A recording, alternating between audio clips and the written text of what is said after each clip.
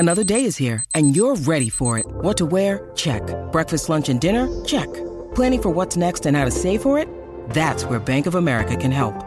For your financial to-dos, Bank of America has experts ready to help get you closer to your goals. Get started at one of our local financial centers or 24/7 in our mobile banking app. Find a location near you at bankofamerica.com/talktous. What would you like the power to do? Mobile banking requires downloading the app and is only available for select devices. Message and data rates may apply. Bank of America N.A., member FDIC. When you need mealtime inspiration, it's worth shopping Kroger, where you'll find over 30,000 mouth-watering choices that excite your inner foodie. And no matter what tasty choice you make, you'll enjoy our everyday low prices, plus extra ways to save, like digital coupons worth over $600 each week. You can also save up to $1 off per gallon at the pump with fuel points. More savings and more inspiring flavors make shopping Kroger worth it every time. Kroger, fresh for everyone. Fuel restrictions apply. When you don't go to Geico.com, car insurance can be confusing. Like Swedish techno confusing. Bark, bark, meow, meow. Dance with me, purple cow. Bark, bark, meow, meow. Ooh, you lovely cow. Geico makes it easy. With 24/7 access, all you have to do is go to Geico.com and you could save money on car insurance. It just makes sense. Unlike, Dance with me, purple cow. I like your moves.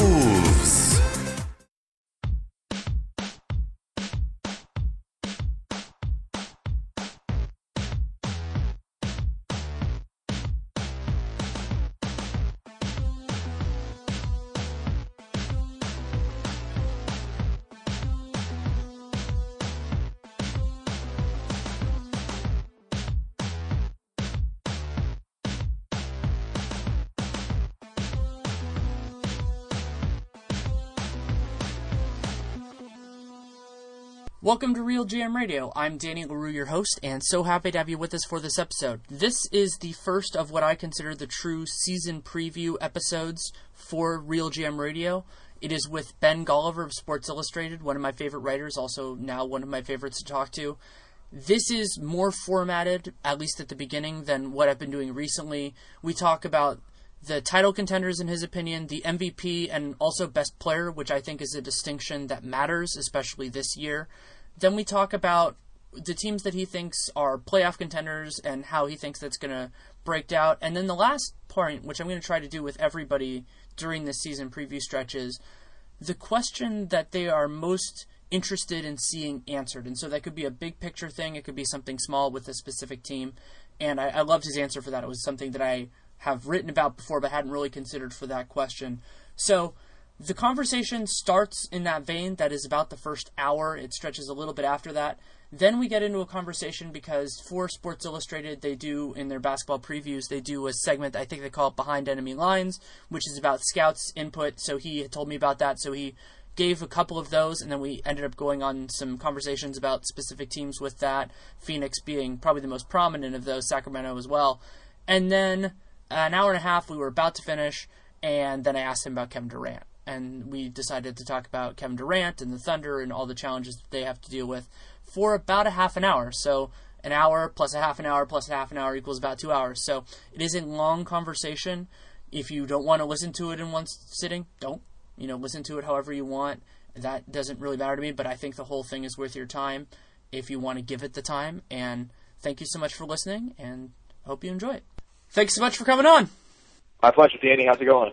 Doing pretty well. How are you? Really good.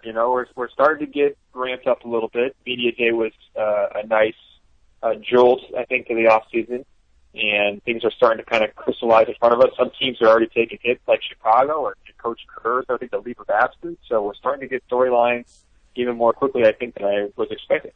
And we're getting close to actual basketball, which means that we can feel more confident about actually doing a season preview, which excites me. Oh, no doubt. I mean, I feel like I've been previewing the season for like 2.5 months now, so it's nice that the season's actually coming around the corner as opposed to still being 2.5 months off distance. So I think the place to start with this is I like to start at the top, and so you can define the term however you want, but what is the group of teams that you consider title contenders? Well, that is a good question. I think I've evolved a little bit on that. I started off earlier in the summer thinking it was a pretty tight three-team group, and I think the three teams most people would would put in there with Cleveland, Golden State, and San Antonio. And I think that the more I've looked at it, the more I've really kind of wanted to talk myself into the Oklahoma City Thunder. And then from there, that's, kind of bled over, and now I'm talking myself into the Houston Rockets. That bled over, and now I'm talking myself into the Clippers. And so now I'm at this place where I've got 6 teams, and 6 teams feels like too much, So are all those teams going to be able to make it through unscathed and actually be contenders by the end of the season? I'm not sure. Of the 6, I think the most confident, I am about any of them would be the first 3 still. So maybe that makes them the top tier. But if it is a second tier with Oklahoma City, Houston, and the Clippers in there, I mean, to me, that's still a really, really strong second tier, and it's not maybe the full step that we're maybe used to seeing. And I think what really got me going, it's just thinking about the potential of Kevin Durant coming back in and how transformative that's going to be. I think I looked the last 5 or 6 years when he's been in the lineup, they win at a 56 to win pace over the course of an 82-game season. So they're basically guaranteed contenders when he's on the court. Of course, a lot of that time has been with Russell Westbrook. So that's a big time, talent pairing. But to me, Durant's got every reason in the book to turn in a career year this season. I mean, you look at the free agency stuff, you look at the frustration of coming back from injuries, you look at the new coach and potentially unleashing him a little bit. You look at him, he's reached age 27 now. I mean, he just turned 27 this week. That's when LeBron, that's when Michael are winning titles.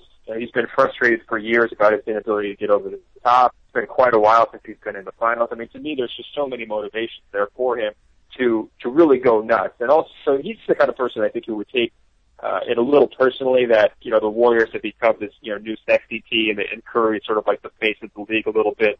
I think that would rub him the wrong way. I think he'd feel like, that happened when he was out, and it's time for him to sort of restore order a little bit.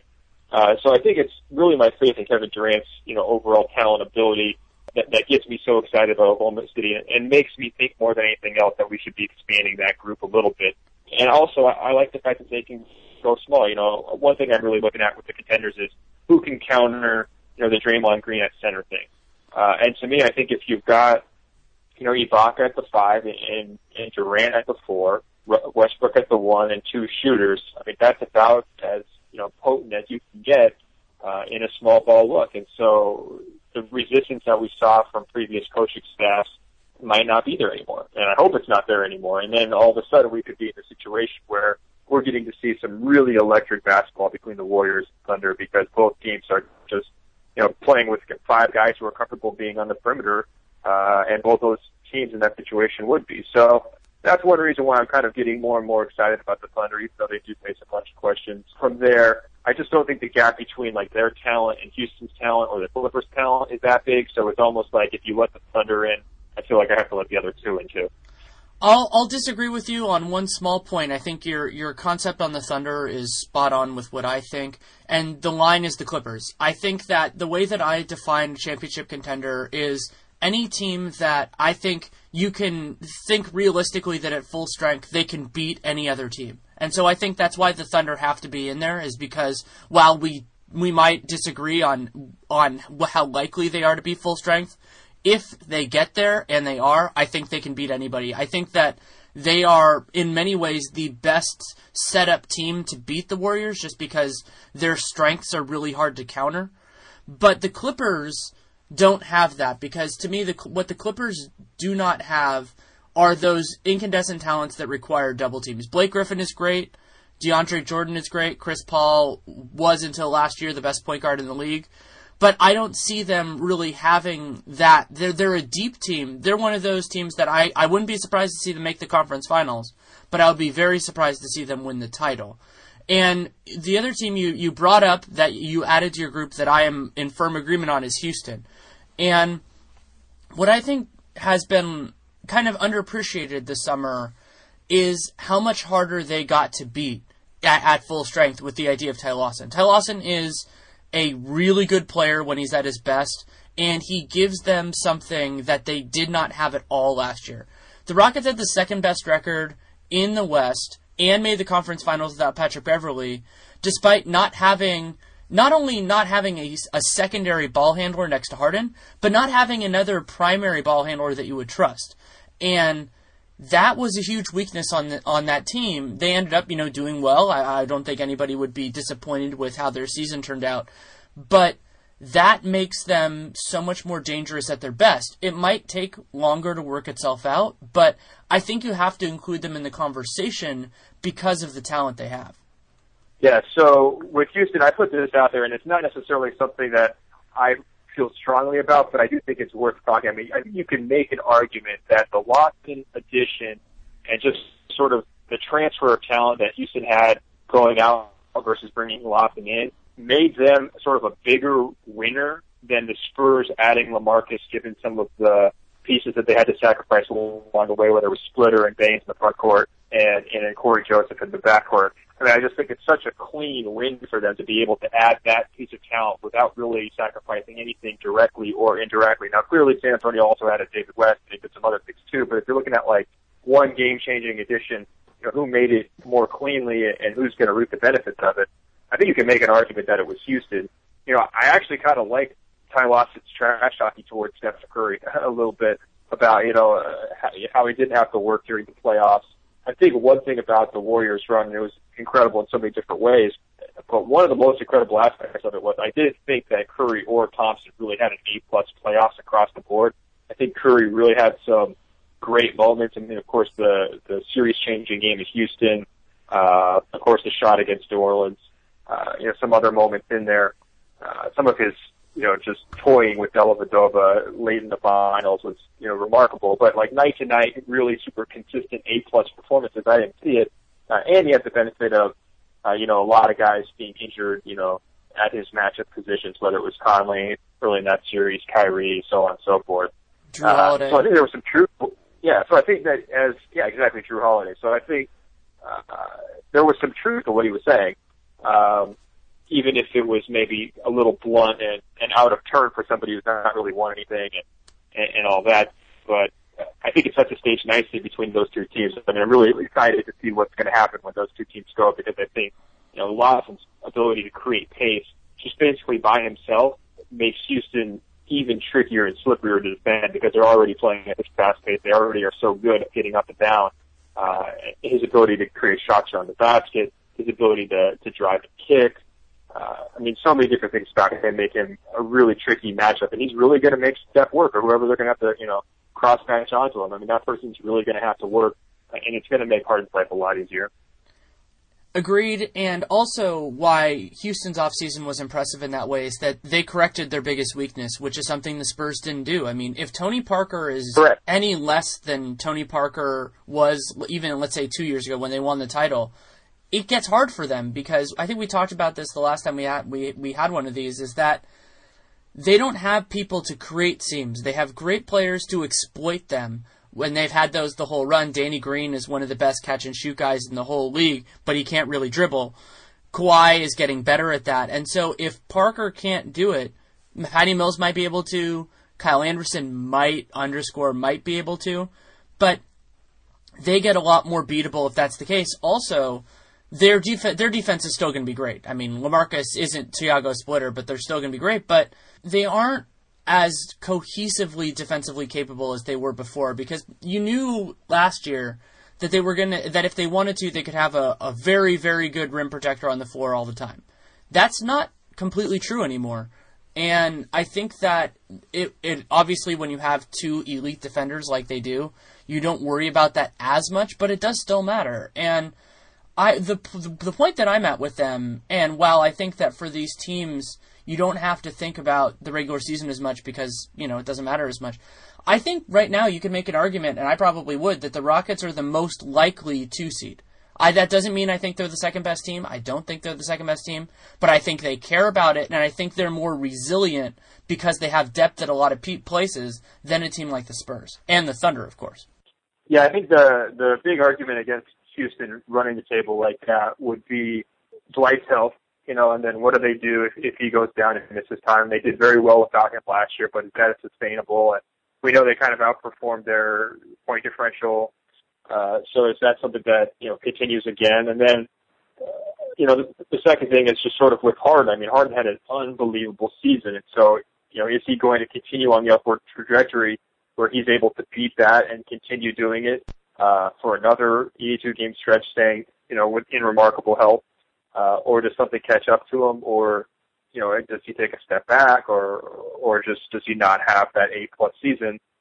I could see that going a lot of different ways. I mean, I think he definitely deserves to be, right near the very top of the MVP candidates list right off the bat. I think they have a very high ceiling as a team. I guess, the Dwight thing does worry me a little bit.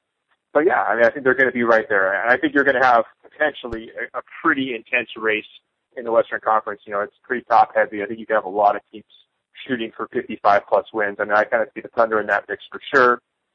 I think the Spurs are always in that mix. I can definitely see them in it. And I think because of the depth that you mentioned about the Clippers, I agree. I think they're pretty flawed. I think that's a weird, big question. They've added talent to the bench, but that talent doesn't really seem to go together that well. I really like the idea of Josh Smith as a 5 for them in certain lineups. So, like, if you don't have to play DJ, or you can't play DJ in certain situations, you could put Josh out there and have him and Blake be the 4 and 5. I really like that idea as an upgrade for them. So I think in the regular season, they're absolutely going to be in that high 50s range in terms of wins. I just think that we can't take anything for granted for either one of these teams, because if you do have that one injury that kind of sets you sideways that you're not expecting, all of a sudden things look a lot different. Yeah, I agree with you. And something I wanted to ask you, I talked about it with Sarah Sohi, is I think that the Clippers have a lot of fun flexibility in terms of what they could do, especially playing Josh Smith at the 4 with the starters and letting Blake run the show with the bench. But I am completely convinced that Doc would never consider doing something like that. Do you agree with me? Yeah, it's really hard to know, because Doc never really had choices with this Clippers team, right? Like, their bench has just been so bad that he's just trying to get 10 minutes, 5 minutes here, 10 minutes there. Can we even go 7 players deep? I mean, that's sort of been the Clippers' way these last couple of years. And now he's going to have some real choices. And there's a lot of skepticism from people like in the league that I've talked to about, like, how well do these choices actually work together when you look at positionally? I mean, number one, like, is whoever they start at small forward going to be a downgrade from Matt Barnes in terms of filling that specific role for that specific team? I think there's a really, strong argument, even if you put Paul Pierce into that role, that you're already downgrading, at that starting 3 spot. Now you're looking at the bench, and it's, are you confident that guys like Lance Stevenson, Jamal Crawford, Austin Rivers are all going to be able to get the best out of each other? Are you confident you can get the best out of Josh Smith's playmaking abilities if you're playing him along with these other guys who are going to have the ball and be pounding it the whole time? I think those are really, really fair questions. And then, how willing is Doc to break up what was an incredibly efficient starting 5 last year? I mean, to me, the loss of Matt Barnes is potentially one of the underrated stories of the season, just because of how well they played as a unit with him on the court. I'm not the biggest Matt Barnes fan, but you look at, like, the splits, offensive efficiency, defensive efficiency, net rating of that starting lineup, and they were blowing teams out of the water consistently, and they've been doing that for a couple of years. That group really, really works. If you throw Wesley Johnson into that, is that going to keep happening? I'm a little bit dubious of that. And then, does Paul present any problems with his age? Personally, I like him better as a stretch 4 off the bench in an ideal world, but I think maybe they don't have a better option than starting him once push comes to shove.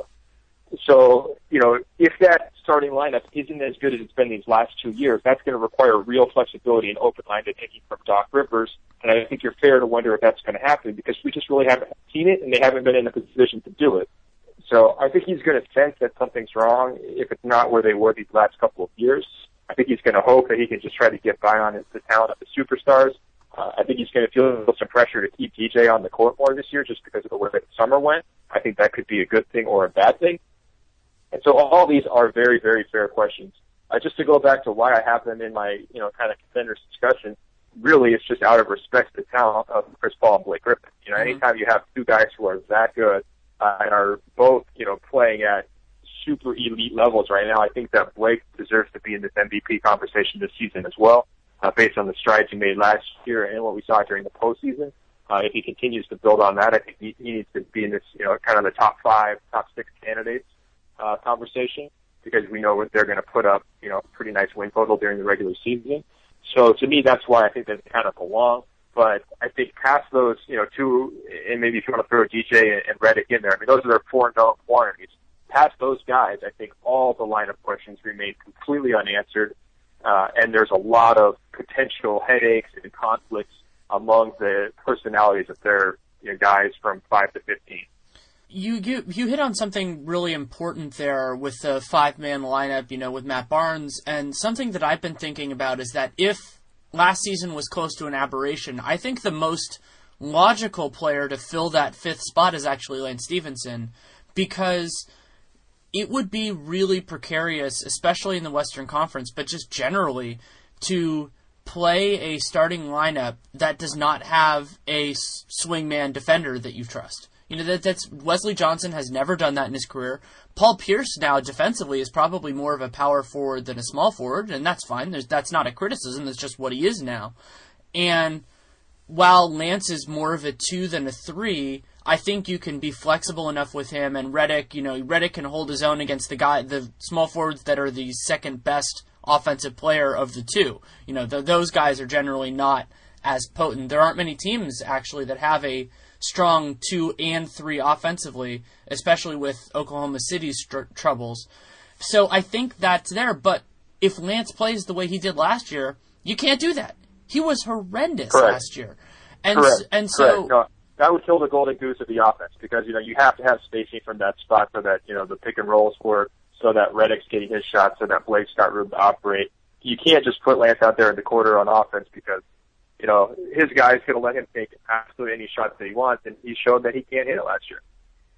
Yeah, I think that's a really important point in there. And talking about Blake Griffin, unless you have more to say on this, the next thing I wanted to talk about with you, and this is another one, you can define it how you want. So I was thinking of it in terms of MVP candidates, but if you find it more interesting, you can define it as MVP, most outstanding player, or just straight up best player. But the people that you think are in contention for whichever one you want to talk about.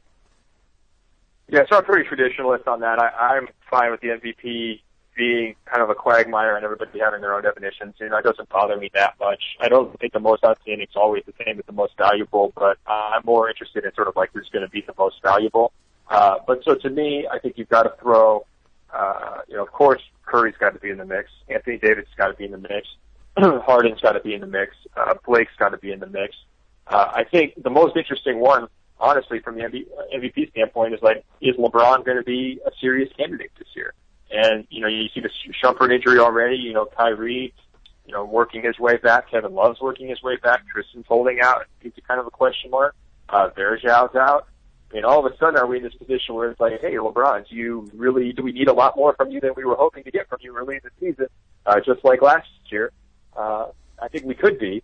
So maybe that kind of gets him back into this conversation rather than him coasting through the first 50 games, maybe like he wants to in an ideal world. So I think it's a little bit of a usual suspects here from the MVP standpoint. Was there anybody who I just listed that you think I missed? Westbrook. Yeah, so to me, I think it's going to be one of those things where, fair or not, Durant comes back, the power of the two of them winning again, because that's basically what happens whenever they share the court, is they win at a really, really solid clip, and then it's going to be Durant getting all the credit because he's the one who's back. You know what I mean? Yeah, that's fair. And that's also, for me, why I think it's more fun to talk about it in terms of best player, just because that avoids the political arguments. One thing before we move on to best player, because I do want to talk about it a little bit.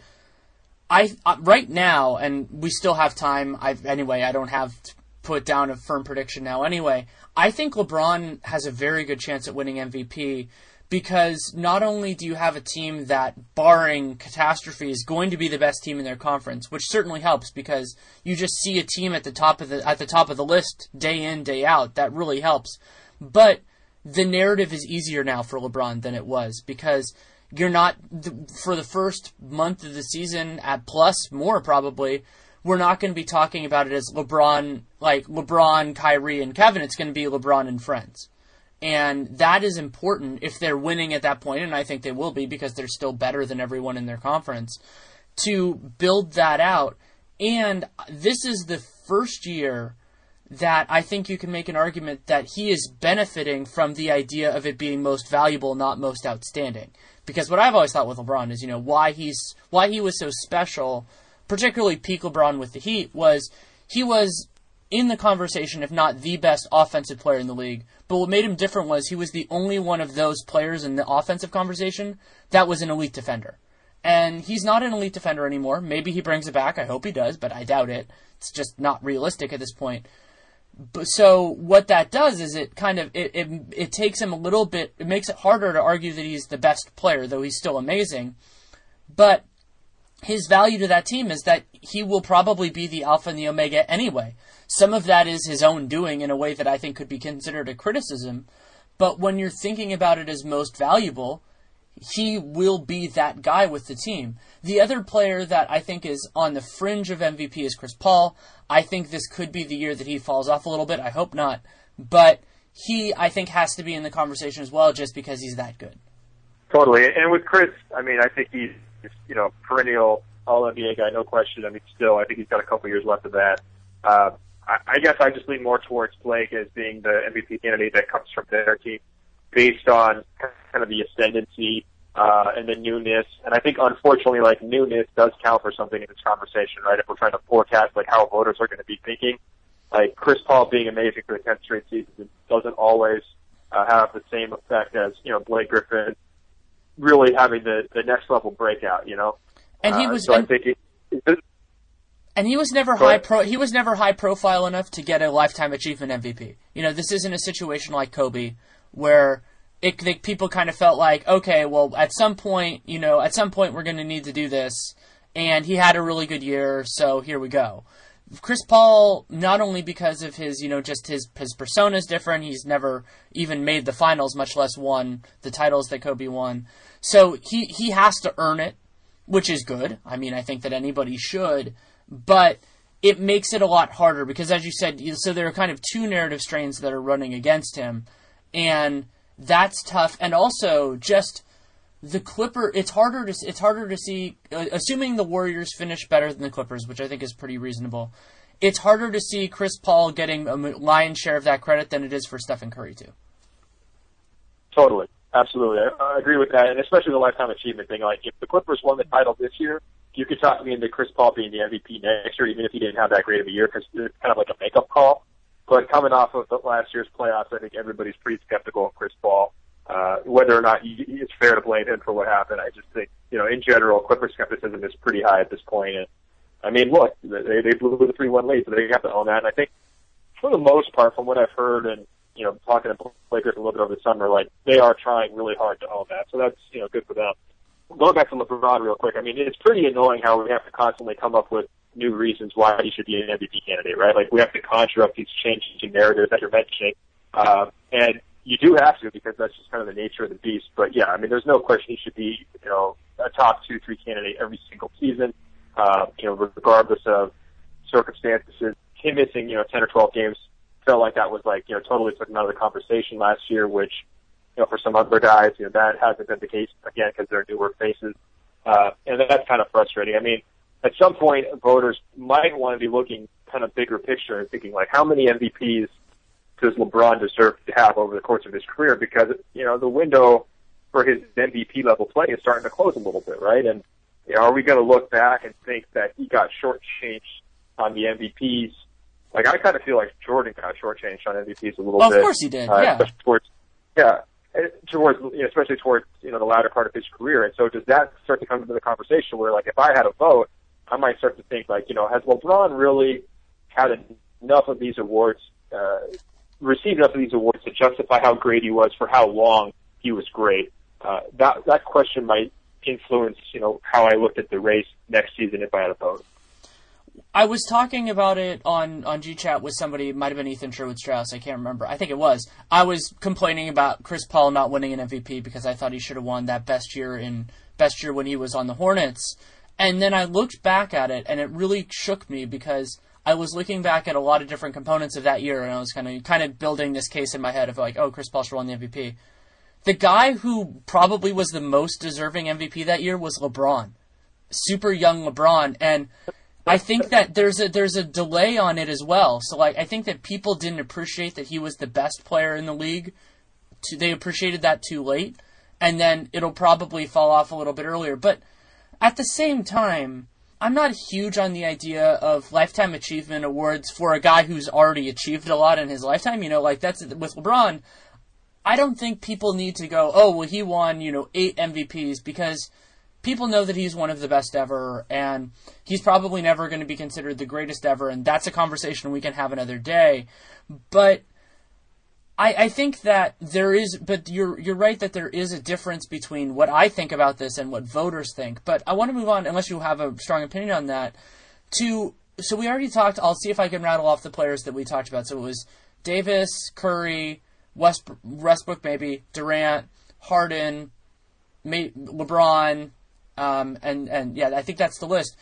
If we were talking about best player, are there any other people that were not in that group that we just discussed that you feel could be, at the end of this year, we could be thinking are the best player in the NBA?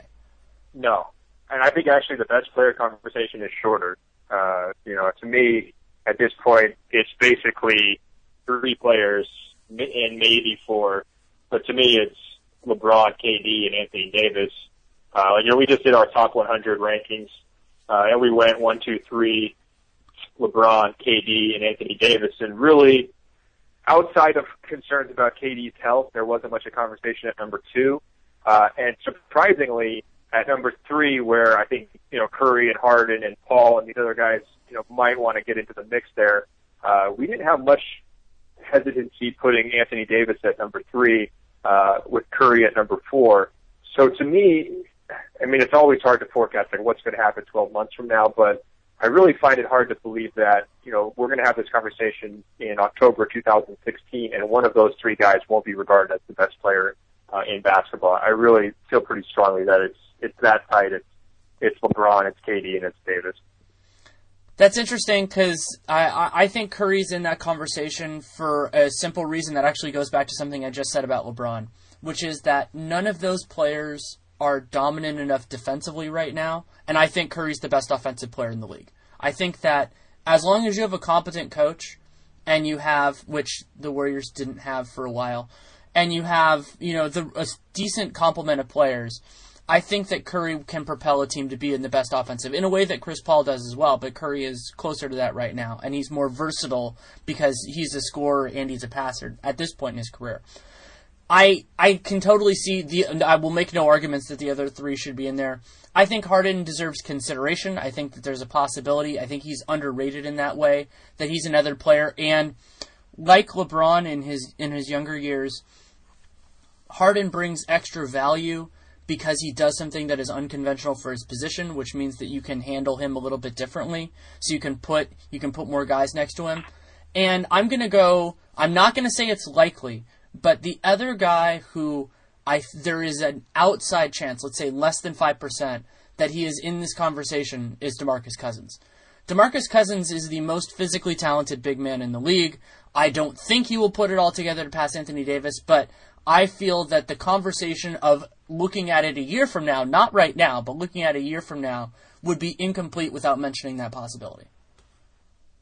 Okay, if you want to put him on the also receiving votes list, I'm okay with that. Yeah, he's not above any of the other guys. Yeah, I'm more skeptical of Cousins, I think, than you are, although I appreciate everything he's doing. I think one thing that, I don't want to be the guy who nitpicks Steph Curry. That's the most annoying person in the entire world right now, right? Especially given the season that they just put together.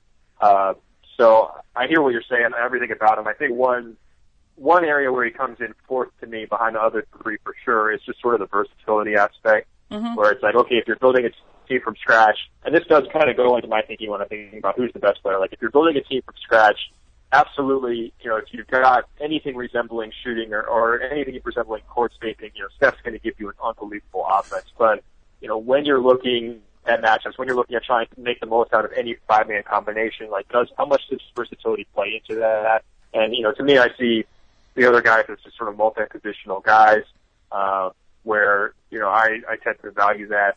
I think it's all about, the Pelicans' success to me, it's all about can they find the right people to make the most out of what Davis can, can they find that right lineup combination, and they could really take off. I think the Thunder, it's the same thing. It's like they've been really, really good, almost whoever Scott Brooks put around Kevin Durant, regardless of how logical those lineups seem, how much more amazing can they be if they just get that fit quite right? So that versatility aspect is just one thing that I look at when I talk about the best players that I think maybe Jim mentioned earlier. Yeah, that's a great point. I love Anthony Davis. I'm not saying it to criticize him, but I've been having trouble this summer, as somebody who loves Anthony Davis, with the argument that he is the only player in that group that I think plopping him on a team doesn't assure you of a dominant offense or a defense. Some of that is because he's good at both and he makes them both better, and he's not as extreme on either end, which isn't necessarily criticism because his overall he helps you on both ends, which some of those guys do a lot less. But I worry a little bit about that in terms of us overrating him as in the valuable conversation, in that I think that it will take a little bit of time. Some of that is because it's hard for a natural power forward to do that, especially when he's not, supreme in any particular, like Dirk was the best 7-foot shooter of all time. He's a very good ball handler. He's one of those, kind of like the parallel I would make is Brandon Roy, where he does a lot of things really well, but he doesn't do any single thing so well that you're going to do that. That's not to say that Anthony Davis shouldn't be in this conversation, but I think that makes him stand out because he could be there. I mean, he's so young. I could be sitting here 2 months from now saying, wow, like I should have known that was coming.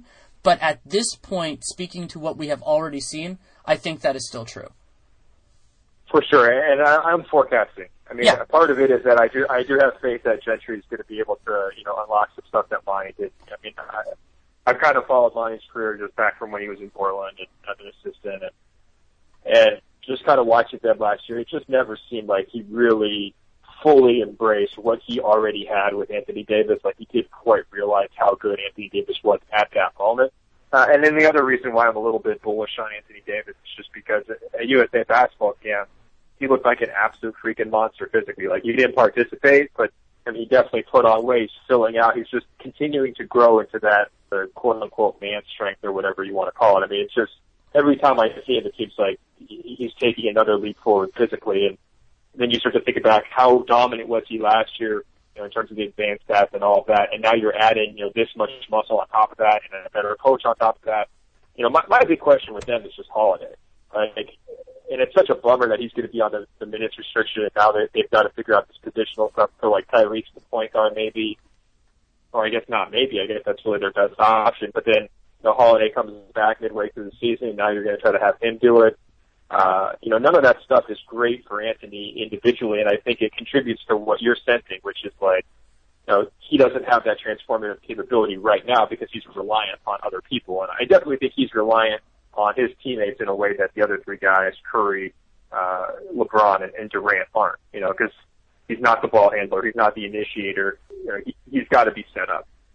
Yeah, I think that's a good way of thinking about it and kind of articulating the issue. And with him, it's easier to do the projection part of it because players who are as good as he was last year, and I mean, I say as good because there are very few that ever have been, they do really well. Other than, they were obviously steps down as players. The only two I can think of offhand that were really good at such a young age and didn't really improve are Kyrie Irving and Andres Biedrins. And those guys weren't half as good. They were never MVP candidates as young as Davis is. And so you're right to build from that because that is what happens. When LeBron was Davis's age, he was really good. He did well.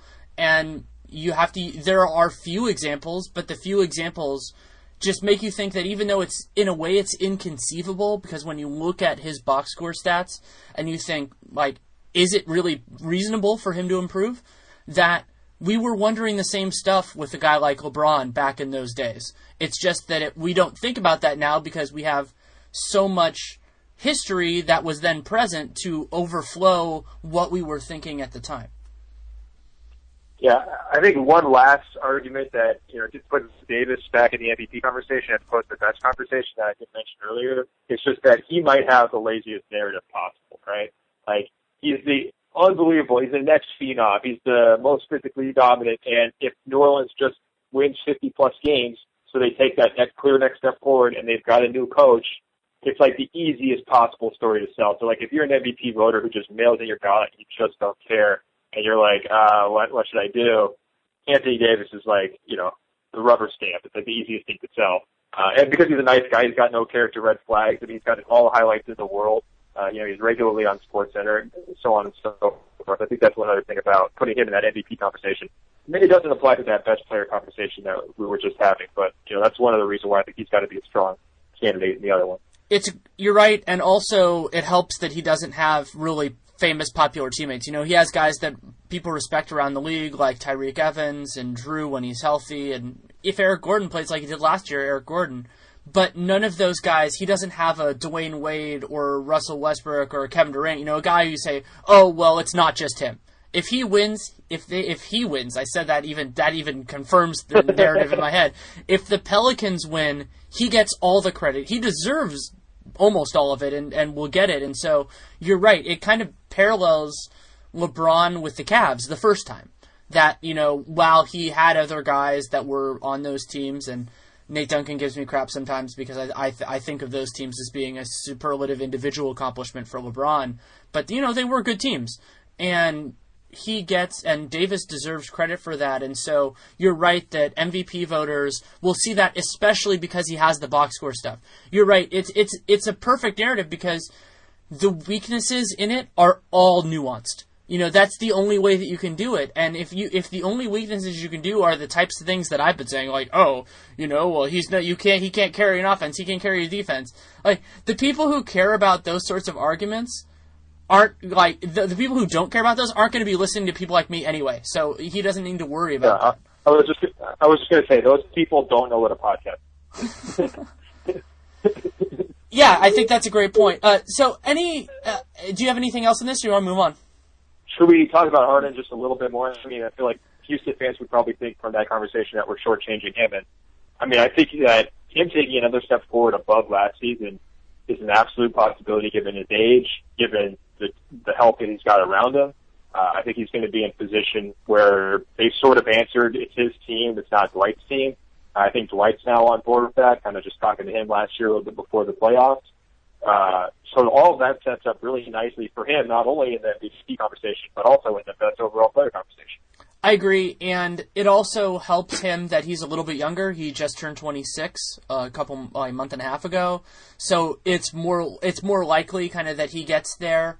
And he is a guy that is incredibly, notoriously hard to officiate, and if officials start giving him more of the benefit of the doubt, I mean, he gets calls, but if he gets even more calls, considering the way he plays, he can just start throwing out, just like video game numbers, because he is, I mean, when you watch him, I was fortunate enough to, to get to cover that series, the Western Conference Finals, and to see him in person. At certain points, you just kind of, if you were reffing his games, you just have to put your hands in the air and be like, yeah, I guess that was a foul. Because he is a master at using the conditioning of officials and teammates and opponents, most importantly, to his advantage. He can take a situation, make it look like there should be a foul there, but there wasn't a foul, so he gets the call, but has also spent that time positioning himself to get a better possibility for the end one, which is really devious. Like, it's a type of thing that most guys, I don't even think they have the capacity to think about it that way. And he's been doing that since college. He's been doing that since high school a little bit, but more since college. Yeah, I mean, you hit the nail on the head. I mean, he's an absolute force. I think he's another one of those guys, going back to what you said earlier about Curry, where, can you create an offense out of him basically no matter where you put him? And I think the answer is yes. I think he's basically done it in Houston. I mean, maybe it's not on the same level of the elite efficiency that we saw at Golden State because, Steph's range and his ability to pull up off the dribble and his ability to pull up in transition, I mean, that is totally unique. No one else is doing that. So it's a little bit, different stylistically. But I think that you could have a really, really, really good offense with Harden, almost regardless of who you put around him. I think we saw that actually his first year in Houston. It's like that wasn't the most talented roster, and he still had them in the playoffs, and he was still able to carry a huge load by himself. So I think he kind of fits in that same category with guys like Durant and Curry in terms of being like the offense in and of themselves, regardless of the pieces around. Yeah, and one other point that I think makes that really impressive is that Curry has now a great coach and great surrounding talent to make him look good and, to maximize his unique strengths. The Warriors, with similar talent, were 12th in offense Mark Jackson's last year. The Rockets, which were arguably a more flawed team with Kevin McHale, who's a more traditional coach, though obviously he has embraced more of the analytically minded things, they were 4th in offense 2 years ago. That's what's incredible about this, is we talked about the idea that you can do it with Harden. And that was with Patrick Beverley as his point guard, who is distinctly not, he doesn't maximize Harden's strengths in the same way that Ty Lawson does. I think that this year could help remind people that he is similarly special. He just does it in a different way. And what hurts him in terms of MVP is that he can be so frustrating to watch. And we talked about how Davis's case is easy.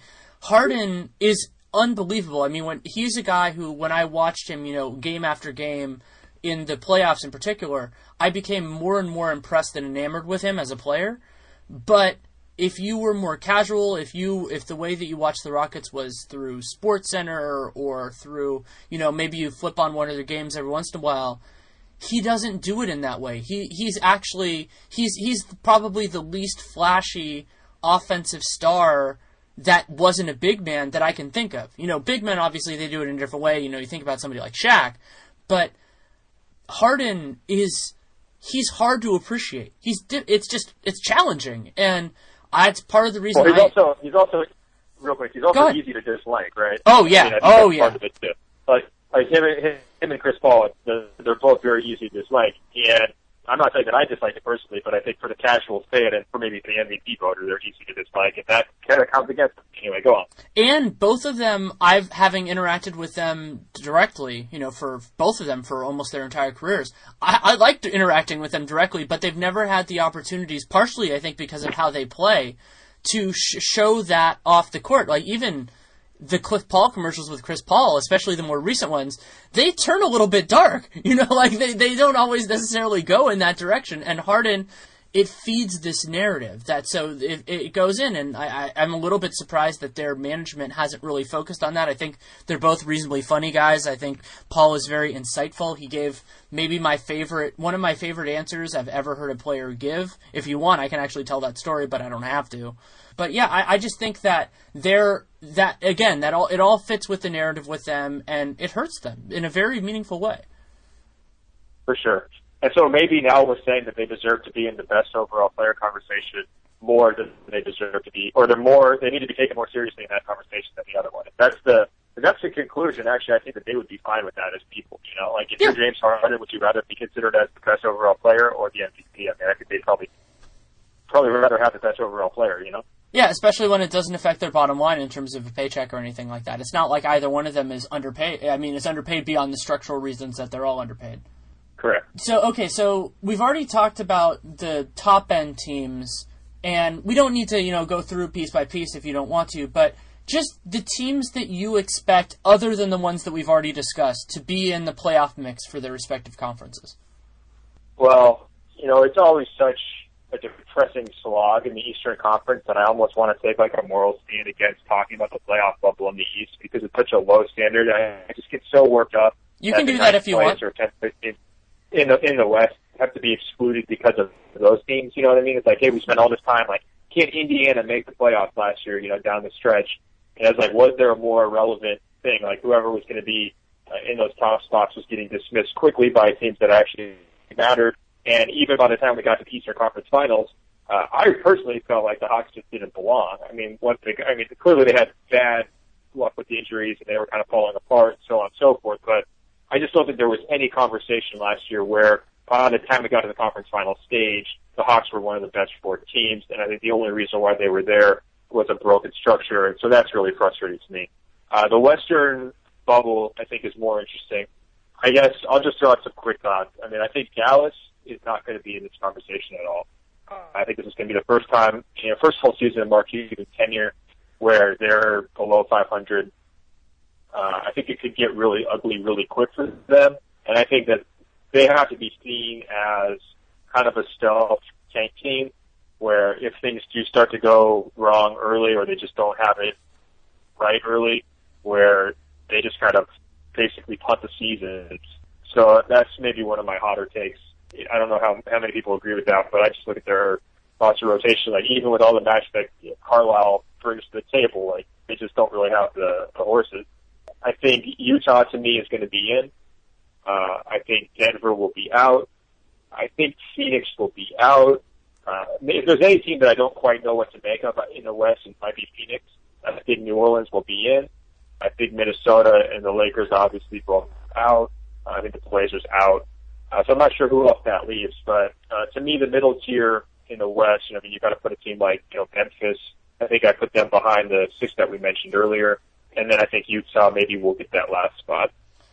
I think in the West right now, it's actually pretty clear who the 8 best teams are. Of course, that will be adjusted based on injury. At least one of those 8 teams will be sidetracked by injury, and that will mean that somebody else will get into the mix. But when you're talking about it at this point, we can't predict which team is going to have an injury. So, other than the ones that we already know about, which would be New Orleans, I think, of that group. But to me, the 8, it's the Warriors, the Clippers, the Rockets, the Spurs, and the Thunder. So those 5. Memphis, New Orleans, and Utah. I think those teams are meaningfully better. The only team we didn't talk about is Sacramento, but regardless of the temperature of your take on Dallas, I completely agree with you, because what makes them unusual, particularly among Dallas teams, but among any team, is that they are injury-prone at the top and they're shallow. So what that means is that if somebody is hurt, and that if is really not even an if at this point, because we already know Wesley Matthews is dealing with some stuff, Chandler Parsons is dealing with some stuff, and the other players on their team are precarious, they're for obvious reasons, that they are not well suited to handling those absences. And I think that the path for them to beat teams is narrow, and it becomes really narrow really quickly when any single one of those is out, much less 2. And so, you think about it, let's say Darren Williams, who they got basically out of luck by him getting bought out, if he misses time, are they going to be able to beat teams with Barea and Devin Harris and the husk of Raymond Felton? I don't think they're going to be able to do that, especially if Dirk isn't Dirk. I mean, Dirk was probably the 3rd best player on Germany in Eurobasket. Like, he could bring it. I love Dirk. I want to see him do well, but I think that there is a very meaningful chance that they at the halfway point of the season, they see the possibility, not the likelihood, but the possibility of retaining their pick, which is the elephant in the room here, if what we're saying is right, is that their pick is top 7 protected. It goes to Boston otherwise to complete the illustrious Rajon Rondo trade. And that is a huge deal for them. If they can get that piece and hit on that pick, then that becomes the centerpiece of the next great Mavericks team. If they lose that pick, it's going to be so hard for them to get better, because a lot of their guys are going to be free agents, but they haven't pulled guys. So I think that they are a team that would see the writing on the wall if it were close enough and move in that direction. Well, yeah, and when you're framing it like that, I would say this: would you rather have that pick, or would you rather have whatever the best case scenario is where you lose that pick? Like, what's the possible best case scenario? Would that be 8th seed, or like maybe it's one of those things where like the 7th and 8th are really close to the 7th seed? I mean, it's going to be very similar to last year. They're out very quickly. I mean, this is like, we're projecting a huge bounce back from like a career year for Darren Williams. Matthews is healthy right off the bat. He's contributing. Like, I just don't even think that their best case scenario with everybody healthy and no injury issues whatsoever along the way, I still don't see their ceiling being very high. So I don't know if there is a best case scenario for them that's better than keeping their pick. And so if that's the case, then I'd be playing those bench guys a lot. I'd be trying to keep the minutes off Dirk. I'd be doing all the kinds of things that teams do when they know they're not going to be very good. And Dirk has a player option for next year. We very rarely see guys leave money on the table. I don't think this is going to be his last year. So I think there is certainly a case to make for that. And based on the way that their team is built, I think there's a lot of reason to believe that they will be better next year than they are this year. So that makes optimism easier to swallow, whether you're a fan or whether you're a player on the team. And, they do have a lot of guys that are going to be possible free agents. Chandler Parsons has an option. Darren Williams has an option. So I think that they can do that and not sabotage it. Also, they have, James Anderson, whatever the heck they're going to do at center. They can go in that direction. The downside for them in that way is that I don't think they can make trades that will kind of facilitate it. Like the prototype for that for me is the Warriors, the year that the Warriors made the Andrew Bogut trade, which was an unbelievably great trade for them, but also facilitated one of the most egregious tanks in modern history. And I don't think that Dallas has any move in them that works for that. I guess if they decided to dump Zaza Pachulia, then they would be playing JaVale McGee and other question marks at center, but they don't really have that capability because so many of their guys are going to be free agents that they don't really have value. So that hurts it a little bit, and they have Rick Carlisle, who is, I think, one of the 5 best coaches in the league. But when you get so much writing on the wall, I think any competent team, and I fully believe that the Mavericks are that in every way, shape, or form, every competent team is going to see that and go, the incentives are too strong. Why would we do this? I think their ceiling, you were talking about that, I think their ceiling is a 6-game first-round exit.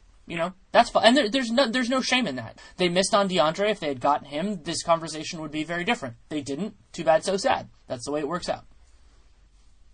For sure. Hey, let's switch gears to Sacramento. Are we putting Sacramento at the number 9 team in the West? It kind of almost feels scary after their history. But when we just did the process of elimination, I was going through Denver, Minnesota, Portland, and all these other teams. I guess it could be Sacramento or Dallas. Let's say Dallas thinks. I mean, is Sacramento that team? I have them 10th behind Phoenix. I think Phoenix is there, but Sacramento, I think people are, I'm not a very well-known critic because not that many people know me, but I've been a very vocal critic of what they've done this summer. But I think there's a distinct chance that they're in that mix because they have a lot of talent. They have a top 10 player in DeMarcus Cousins, and unlike last year where they were starting Ray McCallum for stretches and things like that, they should, depending on health, be able to play competent players at most positions almost the whole time. And that is, it's not half the battle, but it's pretty close to that, even in the West, because if you're just giving yourself a shot in every game, you're going to win some of them, especially if you can win at home. For sure. So here's, I know I talked about this earlier with the offline. So we had an NBA scout who anonymously sort of goes over these teams and kind of with a fine-tooth comb with us and presents different questions and, kind of makes predictions, and we put it in the magazine every year. It's called, Behind Enemy Lines. So his main question with Sacramento was basically whether they realize that Darren Collison is absolutely must be one of their 5 sort of most important lineup guys, whether they realize that it should be Collison, Cousins, Rudy Gay at the 4, and then whatever 2 shooters emerge, probably McLemore and Bellinelli.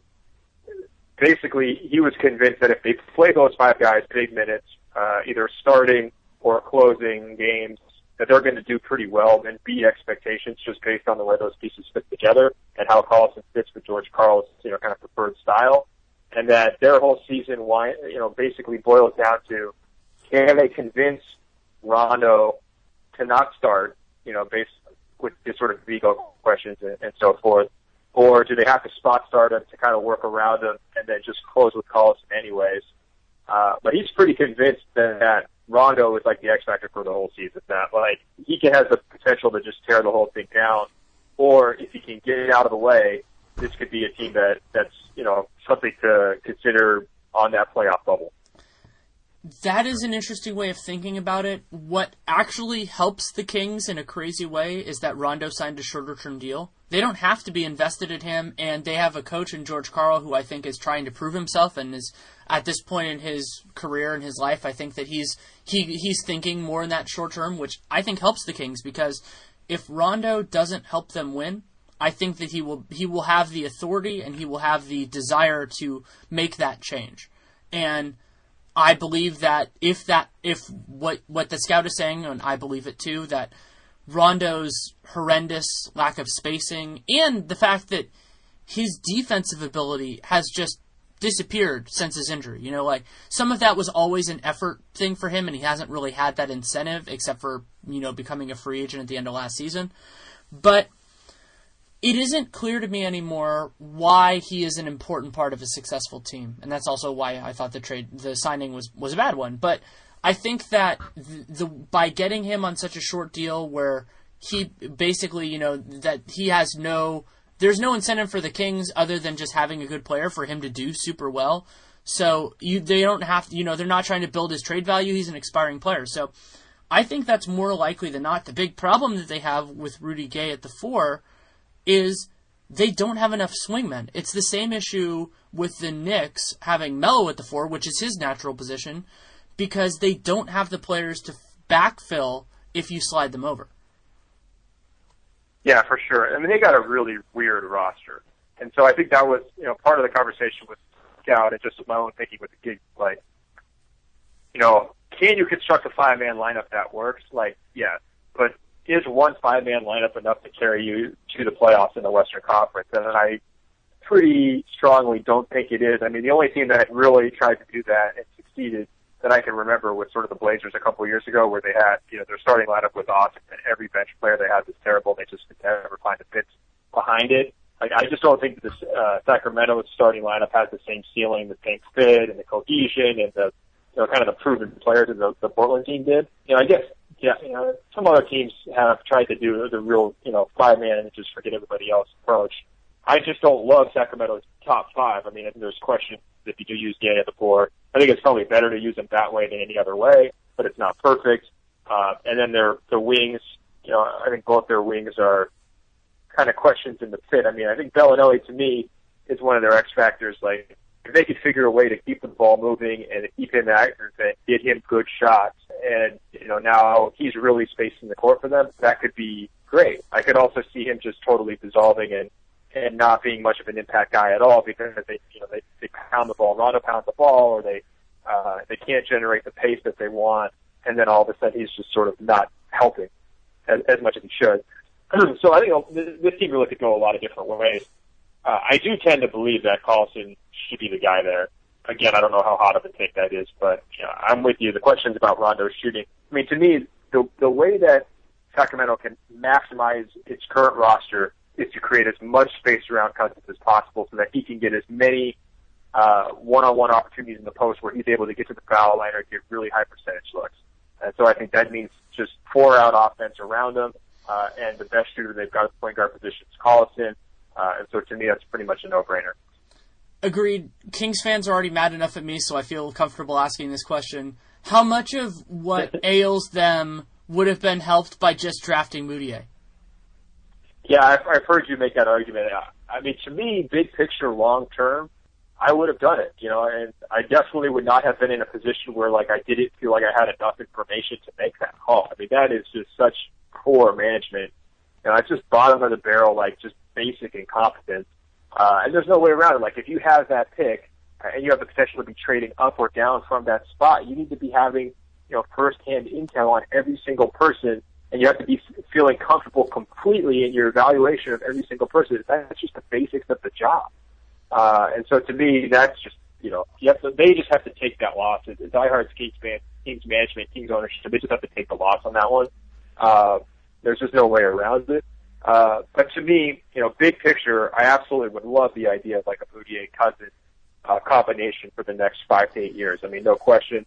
I think for this year, I think Collison, not to be his number one, stan, but I'm not sure the difference between, just this next season, Collison to Moody. I think, Collison has a chance to have them be, a better team than with Moody. And I think long-term, absolutely. There's really no question.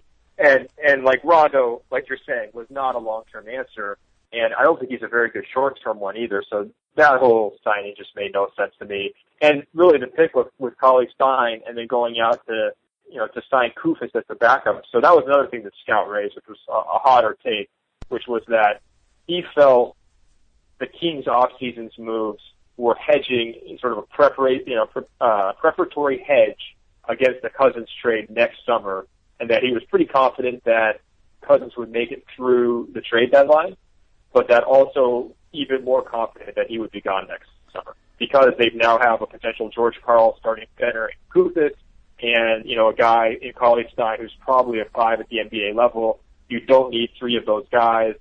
and Cousins is the piece who potentially wants out. There's rumors about that. Who knows? But that's more speculative. Could you see? Did you take their offseason as sort of heading in that direction, or did you just think it was this crazy conglomeration of moves that didn't make a ton of sense together? I think that there is a theory of their offseason that fits in with. The way that I phrased it is they did their whole offseason, other than the Caspi signing, as if they didn't have DeMarcus Cousins. That was the way I thought about it. You could also think about it as a post-DeMarcus Cousins thing. I don't think that they necessarily have to be mutually exclusive. I think that they might have considered that as a possibility. The problem with it is that, the idea of it being a trade as opposed to preparing for him possibly leaving eventually is that Koufos is a free agent the same year. So that part of it is not really in their favor. But if you're talking about the idea of trading him, yeah, I guess that I think that it's actually vaguely responsible, if you think there is a possibility of doing that, to augment yourself if those are the players that are willing to take your money, because I think that necessity was the mother of invention for them. They threw their money at lots of people, and they wouldn't take it. Wes Matthews, I think they tried to get Damari Carroll. They tried to get everybody. They gave up all those draft picks to spend their money stupidly. But I think that it kind of was both. They got the best players that they could get, and those players happened to make sense with theories, and part of what makes people like us, I think, go work in this system is we try to ascribe a motive to it, and a lot of times there isn't one. You think about what kind of, the way that I would describe this is with the team we just talked about, and that's Dallas. What Dallas did with Wes Matthews and J.J. Barea was understandable from that kind of sense of desperation and confidence that they were going to get DeAndre Jordan, considering he told them he was going to go there. But they basically sabotaged themselves for, even if it was a 5% chance that he wasn't going to stay, but they kind of ended up going all in out of desperation. So you can call that a lot of different things, but it was really just the way that it turned out, and I think that ascribing too much direct motive to it is it might be a little bit strong, but I'm not willing to write it off, because I think that when you think of a team signing two centers when their best player is a top 10 center, top 10 in the league's player who is a center, then you kind of have to at least have that thought cross your mind. Yeah, for sure. Well, so on this topic of trade guys, or sort of bigger name trade guys, here's another hot take from Scott. Tell me what you think of this. Eric Bledsoe will be gone by the deadline. I definitely think there's a chance of that, but I don't know what the market is for him. That would be another example, probably, of the Suns selling low on an asset. I mean, the all-timer with that was what they did with the Lakers pick. They basically did that to overpay Brandon Knight, and while Brandon Knight's a fine player, the way that they did that was weird. But, yeah, I mean, I like Eric Bledsoe, but what you have to think about with him, and with all of these guys, with DeMarcus Cousins and everything else, is there are two basic questions that you have to ask. One is, if they were willing to trade this guy, what would they want? And who has a package, whether it fits that general guideline or not, that is good enough that they would consider accepting it? So you talk about a team like Boston. So what Boston has is a lot of middle-tier assets, especially if Dallas either keeps their pick or is better than we think. There's a possibility that, that the Nets fall off the table and a couple other things. But for the most part, Boston is, it's more like trading 5 quarters for $1. In basketball, you shouldn't do that, but, sometimes it happens. If a team wants that, those kind of offers will be on the table from a team like Boston.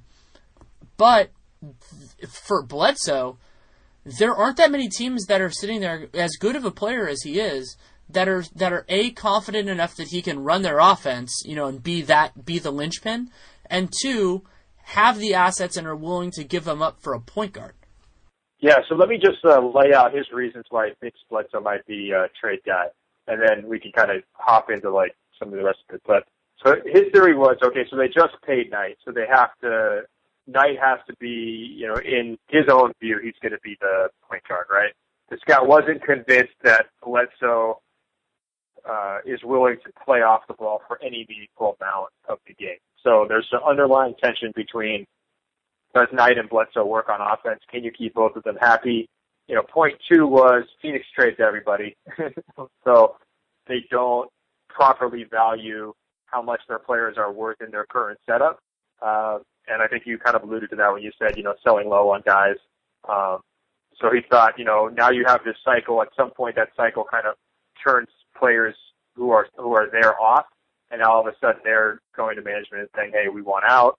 So that's, again, more speculation on his part, but the idea that, Bledsoe might look at this revolving door around him and think, there's got to be a better way than this. I think his other point was just that, Bledsoe would command a pretty good value on the market, given, his defensive ability, his motor, and then also the fact that, people think that Bledsoe's a lot younger than he really is. Bledsoe's like, he's 25 now. Like, he's not the prospect that he was coming out of Kentucky, super young and all that. I mean, he's kind of a finished product. He's a plug-and-play guy. He makes you better if you add him in a trade, and so that should generate a market for him. And then the last point that they made was just that Phoenix's management seems basically obsessed with the idea of future assets, and they don't have the ceiling currently to sell to their fans. So once it comes time to, get to the deadline and they're having the same season they've had the last 3 times in a row, or however many times it's been where they've kind of been stuck in the middle, and maybe just the last 2 seasons, the thinking would go, well, we need to do something to kind of win the press conference, or we need to do something to kind of keep fans invested. So we'll make a trade that gets us some splashy draft pick and maybe a new face.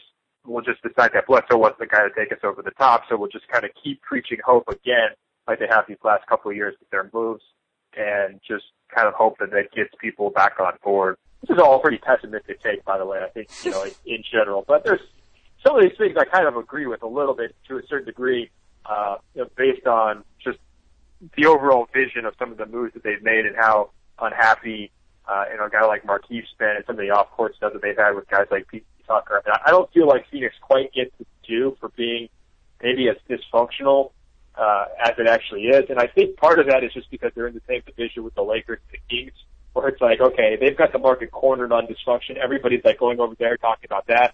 And Phoenix is like the younger brother who's like getting away with doing all these bad things that nobody's noticing. I don't know. I think it's kind of a compelling case for why he would be out there.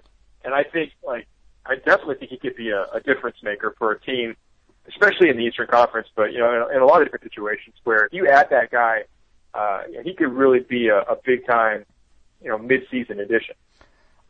I agree with a lot of that. I'll give you 2 teams, one that is still possible, one that isn't, that will surprise people. I hadn't thought about this. We hadn't talked about this at all. The first one is Toronto. I think Masai is closer to radically changing their team than people think. And what makes Phoenix different, and I think it was a mistake, is that they have been more willing to take on guys that are going to be free agents. Like, you think about what they did with Braden Knight. They took a pretty clear asset and turned it into a guy who, while a good player, they were about to spend money on him.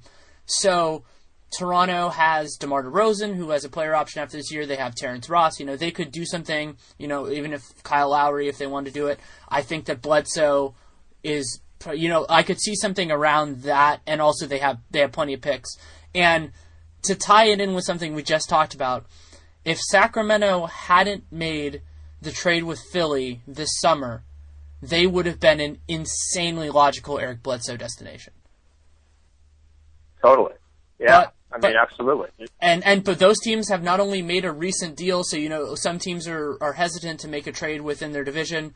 They did the Isaiah Thomas trade less than a year and a half ago. And I think they will be willing to do that again for the right thing. And I think Phoenix would like to get, I think that they would be happy to trade him. The way that I think about it, it's in a way what Phoenix has done is made me reevaluate some of my own takes. Like, if I ever were lucky enough to get a GM job, I had always kind of thought that part of it is, you have to have the mentality that we have to have everybody on the table, because any deal that makes us better is a good thing, if it's an obvious sell. But if it's an obviously better deal. But I think what they've done is they've gone a little bit more down what I call the video game path, which is if it has a 51% chance of being better, well, we might as well do it. It makes us better.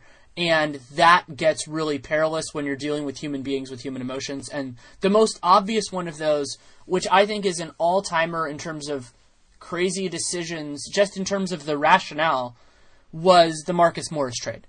Because they were never getting LaMarcus Aldridge. That just was not happening. I will believe for the rest of my life that there was none chance he was going to go there. And not none, but let's say 5% or less. And what they did was they cleared space that they didn't end up really using. And in the process, alienated one of their best players for very little return. And that's the type of thing that you do when you're thinking kind of in too narrow a focus and you're missing, I wouldn't say it's even missing the forest for the trees, but it's the type of thing you do when you don't have somebody in your ear going, wait a second, let's think about this. Totally. And, there's just a little too much hinky, like he's a little hinky vibe to that front office where it's not the full-on hinky, but he's just got a little too much of that, where you're not treating people as human beings, you're not taking into account the idea of emotions. You're just assuming that everything will work out in the end. And I think in some situations you can get away with that. But when you're Phoenix and you haven't won a lot, especially in the post-Nash era, you're not a horrible market. I mean, you've got some things going for you, but you're not a prestige premium place that everyone's trying to get to. You don't have a lot of talent to waste. You're not overflowing with options and opportunities. You're not competing for A-list free agents like you mentioned with LaMarcus, and even getting Tyson Chandler. I thought that was a big coup for them. I mean, I was kind of surprised they even landed. So it just kind of worked out that he needed a new home and he was ready to move. So yeah, I mean, I think for all of those reasons, teams in that situation should be taking into account more than just the trade in the vacuum. I mean, you got to be kind of doing everything together. I mean, you can go back to Gore and how they handled that situation. I mean, that seems like a total botched job on the behalf of management. So, yeah, I think there's a lot to question. That's what I mean about them not quite getting enough criticism for what they've done. It's like if you could just kind of stay average or slightly below average and not be terrible, you'll fly under the radar of all the critics. But to me, they deserve maybe a little bit more criticism than they get nationally just for how things have played out these last couple of years. But, once again, they're going to be that team that's in position if anybody else falls. Maybe they can sneak into the playoffs. And for them, that might be good enough. I'm not sure, based on how much talent they have had over these last couple of years, if that's a reasonable ceiling. If they could have redone history and done it the way they wanted to, I think maybe they could have had a better team. But that's where they're stuck. And I think that's why a guy like Bledsoe, if I was a rival GM, it might make some sense to call him. Oh, yeah, they should definitely call. And Chandler, I think, was a perfect storm that represents exactly why Phoenix is in a tough spot, because they did get him, but he turns 33 today. Happy birthday, Tyson Chandler. And they paid him a lot of money. And so you can get guys like that, but that's why it's hard for max players, because you don't have any of those competitive advantages. You can't pay LaMarcus Aldridge more than the Spurs are going to pay if they're going to clear the money. So you're giving them a choice between a better team, maybe players like Phoenix. Phoenix is a city that has a good reputation, but they're not in that good city vibe that even, let's say, Miami is. I think if Phoenix and Miami had the same team and the same money, players would choose Miami. That's my read on it. I think I'm right, but, do that read. And so that is Phoenix's trouble, is they're just good enough to get in the room, but not good enough to get the guy. And that's fine, and what you have to do with that is you have to work with it. And you hope that the next Dwight Howard cares more about your team, but that requires you actually building a team. And in today's era, players are so much more cognizant of what a team has been doing. And I think that players, especially, that they've done so much churn, that guys who are at the high end will just sit there and go, well, what if they churn me? What if they churn all the guys around me? Like, how much can I trust that the players that I'm committing to join right now are going to be there long term? And that's really hard. And you talked about, you made the reference to Hinkie. I firmly believe that Hinkie is emotionally intelligent enough to not do that type of thing when his team is actually good. When you're at the point where he is now, if you're going to be hot garbage on the floor, you might as well churn. You might as well do that, because you're not losing anything other than some reputation, which will, as you and I have talked about and other people, is that will immediately turn around once they win. You know, like they're in a situation like that. They're not a playoff contender, so they can do that. I believe that once the Sixers, you know, once they reach that critical mass of not being terrible, that they won't do that anymore. I think that's a fair argument. I mean, Hinkie's moves make sense in his current situation. If I had to choose between one of those two situations, I think you can make an argument that you prefer to be Philadelphia just because you've got a cleaner slate. You've got some, you know, core pieces that could make sense together. You've got, you know, a pretty nice stash of assets that, you know, aren't like 2020 first-round picks like, you know, they're going to be waiting on with Goran at trade. But he's going to have to show the ability to adjust, you know, and they are going to have to turn the corner at some point before we could just kind of grant them this magical ability of like, yes, we think you're going to be able to handle this differently. Two, I think Hinkie would have done all the same things that he's done in Philadelphia if he was in charge of Phoenix. I'm not so sure. I think the potential for him to have just like torn that whole thing down immediately and basically got rid of everything and tried to start over would have been higher. So maybe they wouldn't be stuck maybe Phoenix wouldn't be stuck quite where they are, in kind of no man's land, which is kind of how it feels like at this point. But I just don't ever see Hinkie being in a situation where his quote unquote core of his best players is an aging center, a power forward who's angry at the world, especially at the front office, and two guards who both need the ball, are on similar contracts, so there's not really a clear pecking order, and neither one of them is really like top five at their position. You know, I don't ever see Hinkie assembling a franchise where that's the core that you're trying to bank on to win basketball games. Oh, and by the way, try to win with that group. I don't ever see that happen. Agreed. And also, I was just thinking about, we were talking about the churn and everything, that two teams with management that we've heavily criticized during this podcast, both sold low on Isaiah Thomas, and both could use a player like Isaiah Thomas right now. Oh, for sure. And neither one of the moves made sense at the time, and both were criticized. You know, so either like there's stuff behind the scenes with Isaiah that's just not getting out, where he's just the worst locker room player in the world, which I would doubt, or you know, you've got two bad front offices making bad decisions. I think those are your choices, and I think I know which one of those I lean towards. I can guess which one you lean towards. Yeah, I lean towards that. I'm a little bit. I understand why I was supportive of the Suns doing what they were going to do, but what was so jarring to me was that they made the Dragic move, which I think, given what ended up happening, was the right move. You know, they got a ton for him, and he was going to leave anyway. Why did they trade Thomas then? I think it was one trade too many. That's what I felt at the time. That's what I wrote at the time. Like, yeah, and now they have no point guard depth. I mean, like really. Especially if they're going to consider moving Bledsoe.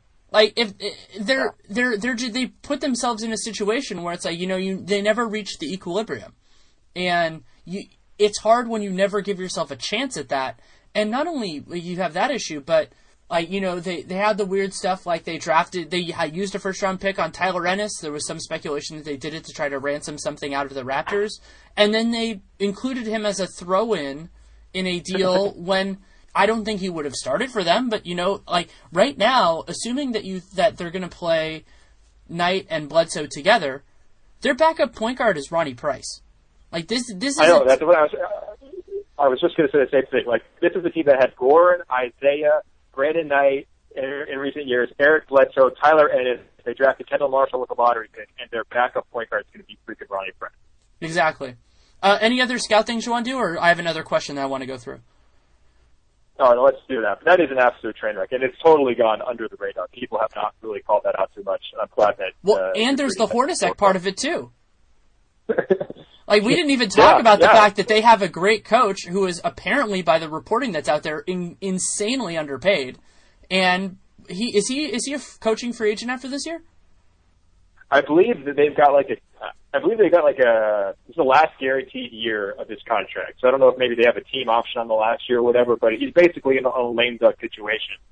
And, you know, everyone's sort of like, what are you thinking? Why aren't you extending this guy? Maybe they're just negotiating in public and they'll figure it out. But yeah, to me, when I look at the list of assets for their organization, Hornacek's like right at the top. You know, I mean, the way he came in, immediately established the tone right off the bat, got a real clear style play for them, overachieved, and then rolled with all these punches that the front office is throwing at him and still put a competitive product on the court. I mean, to me, that's a no-brainer.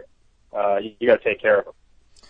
Okay, so we'll move on to the last question, which is a kind of a broad scoping thing, but the question that you most want to have answered this season. So like a question about the league or a team or something else that you think can be answered this year.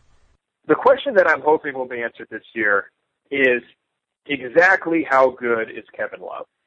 And it's a weird question to ask at this stage of his career because he's been around and we've seen him do it. He's a proven guy. We know what he can do as a player. We know the kind of impact he can have on a bad team. We know what kind of impact he can have somewhat in a supporting role on a really good team.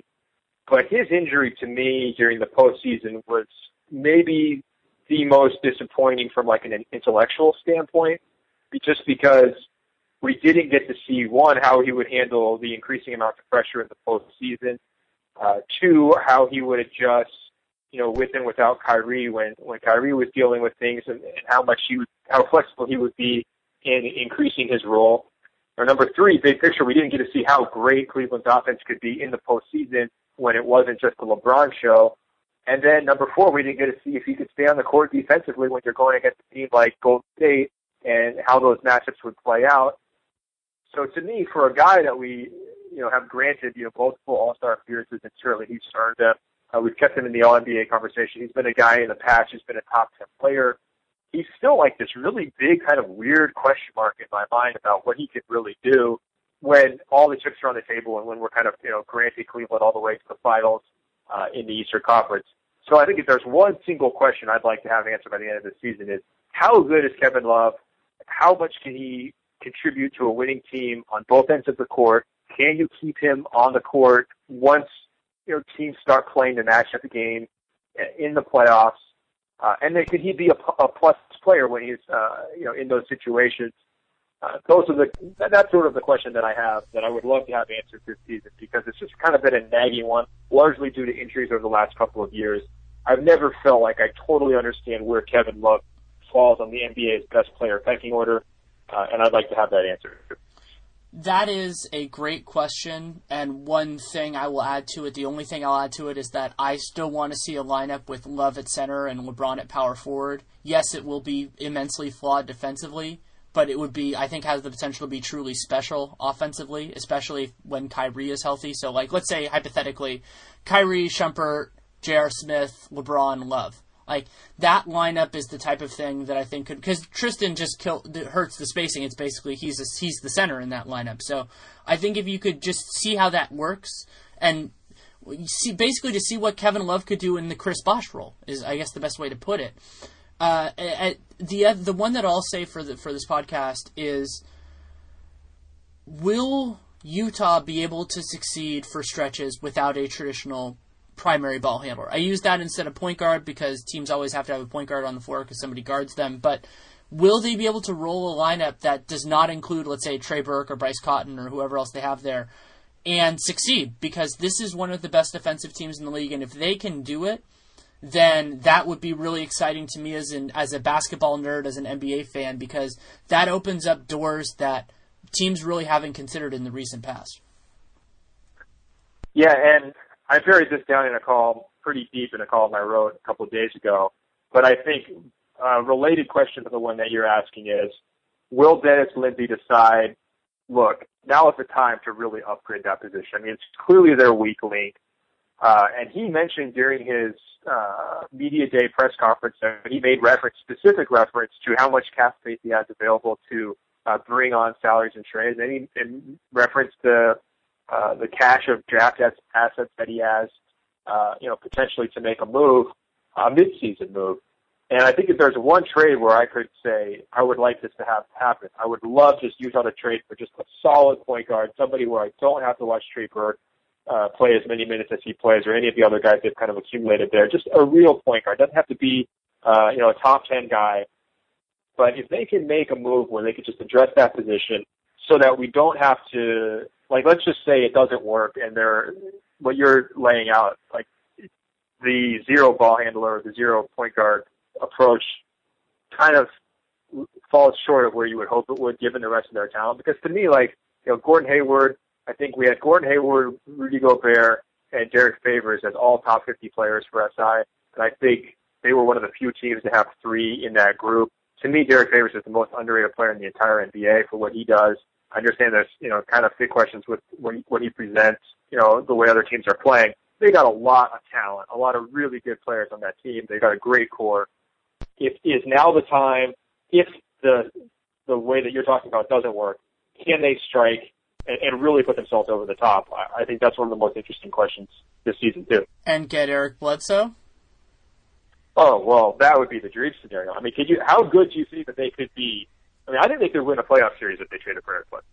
I think they could win. They'd have the chance to maybe even win more than one, depending on how it worked out. I mean, because what you have to remember with it is, I believe they're the best or second best defensive team in the league after the trade, and they never had their full team together. They had a lot of weird stuff, and they had a teenage rookie point guard whose best experience other than FIBA play was high school ball in Australia.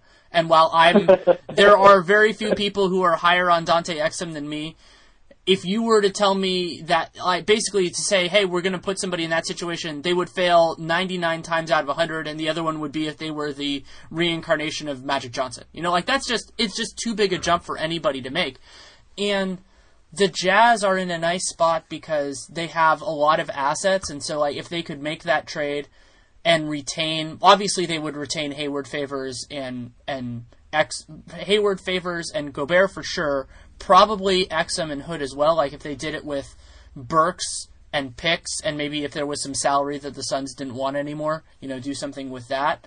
You could do that. And while I think I would rather see more of a pure, offensive, Curry would be the archetype, but something more of the offensive generation because I trust their defense anyway.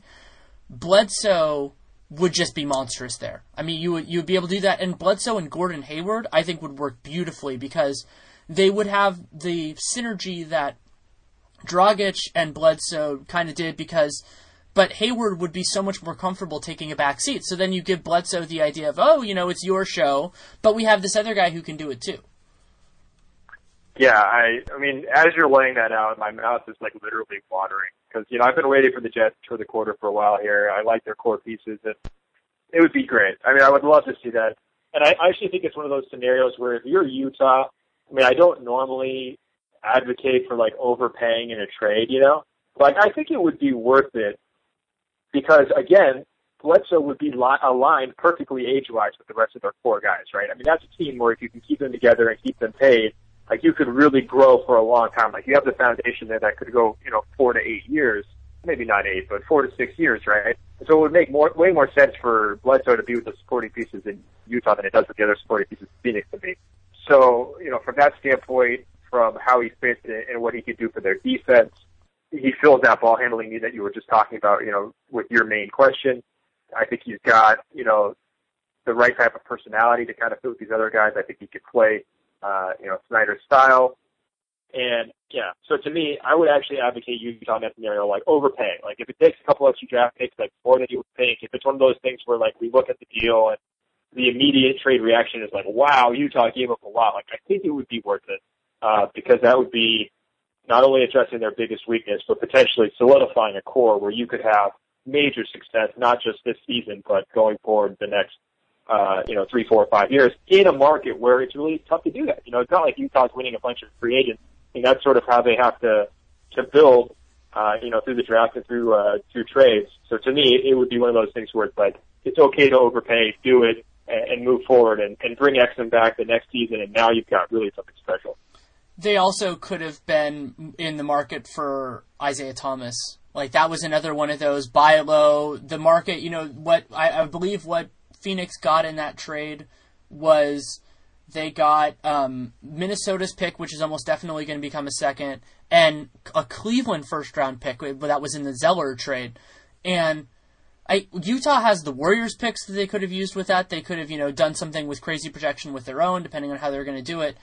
And I worry that they were so optimistic about their core that they had this quick, instant fear of well, what if we build too much too fast? What if it scares Exum or something like that? And I think it would have been great for him to have Bledsoe or Thomas or somebody like that. And now that he's out, sadly, for the year, they have that opportunity again. And I want them to, like, Utah is the team that I think that could be the, like, kind of the real trendsetter, going more back to an old school thing, because what they do, they can do better than anybody else, and it's really hard to counter unless you go 5 out, and most teams don't have the personnel to do that. So I'm excited to see if they can pull it off. I'm rooting for it as a basketball nerd, but yeah, I'm really looking forward to it.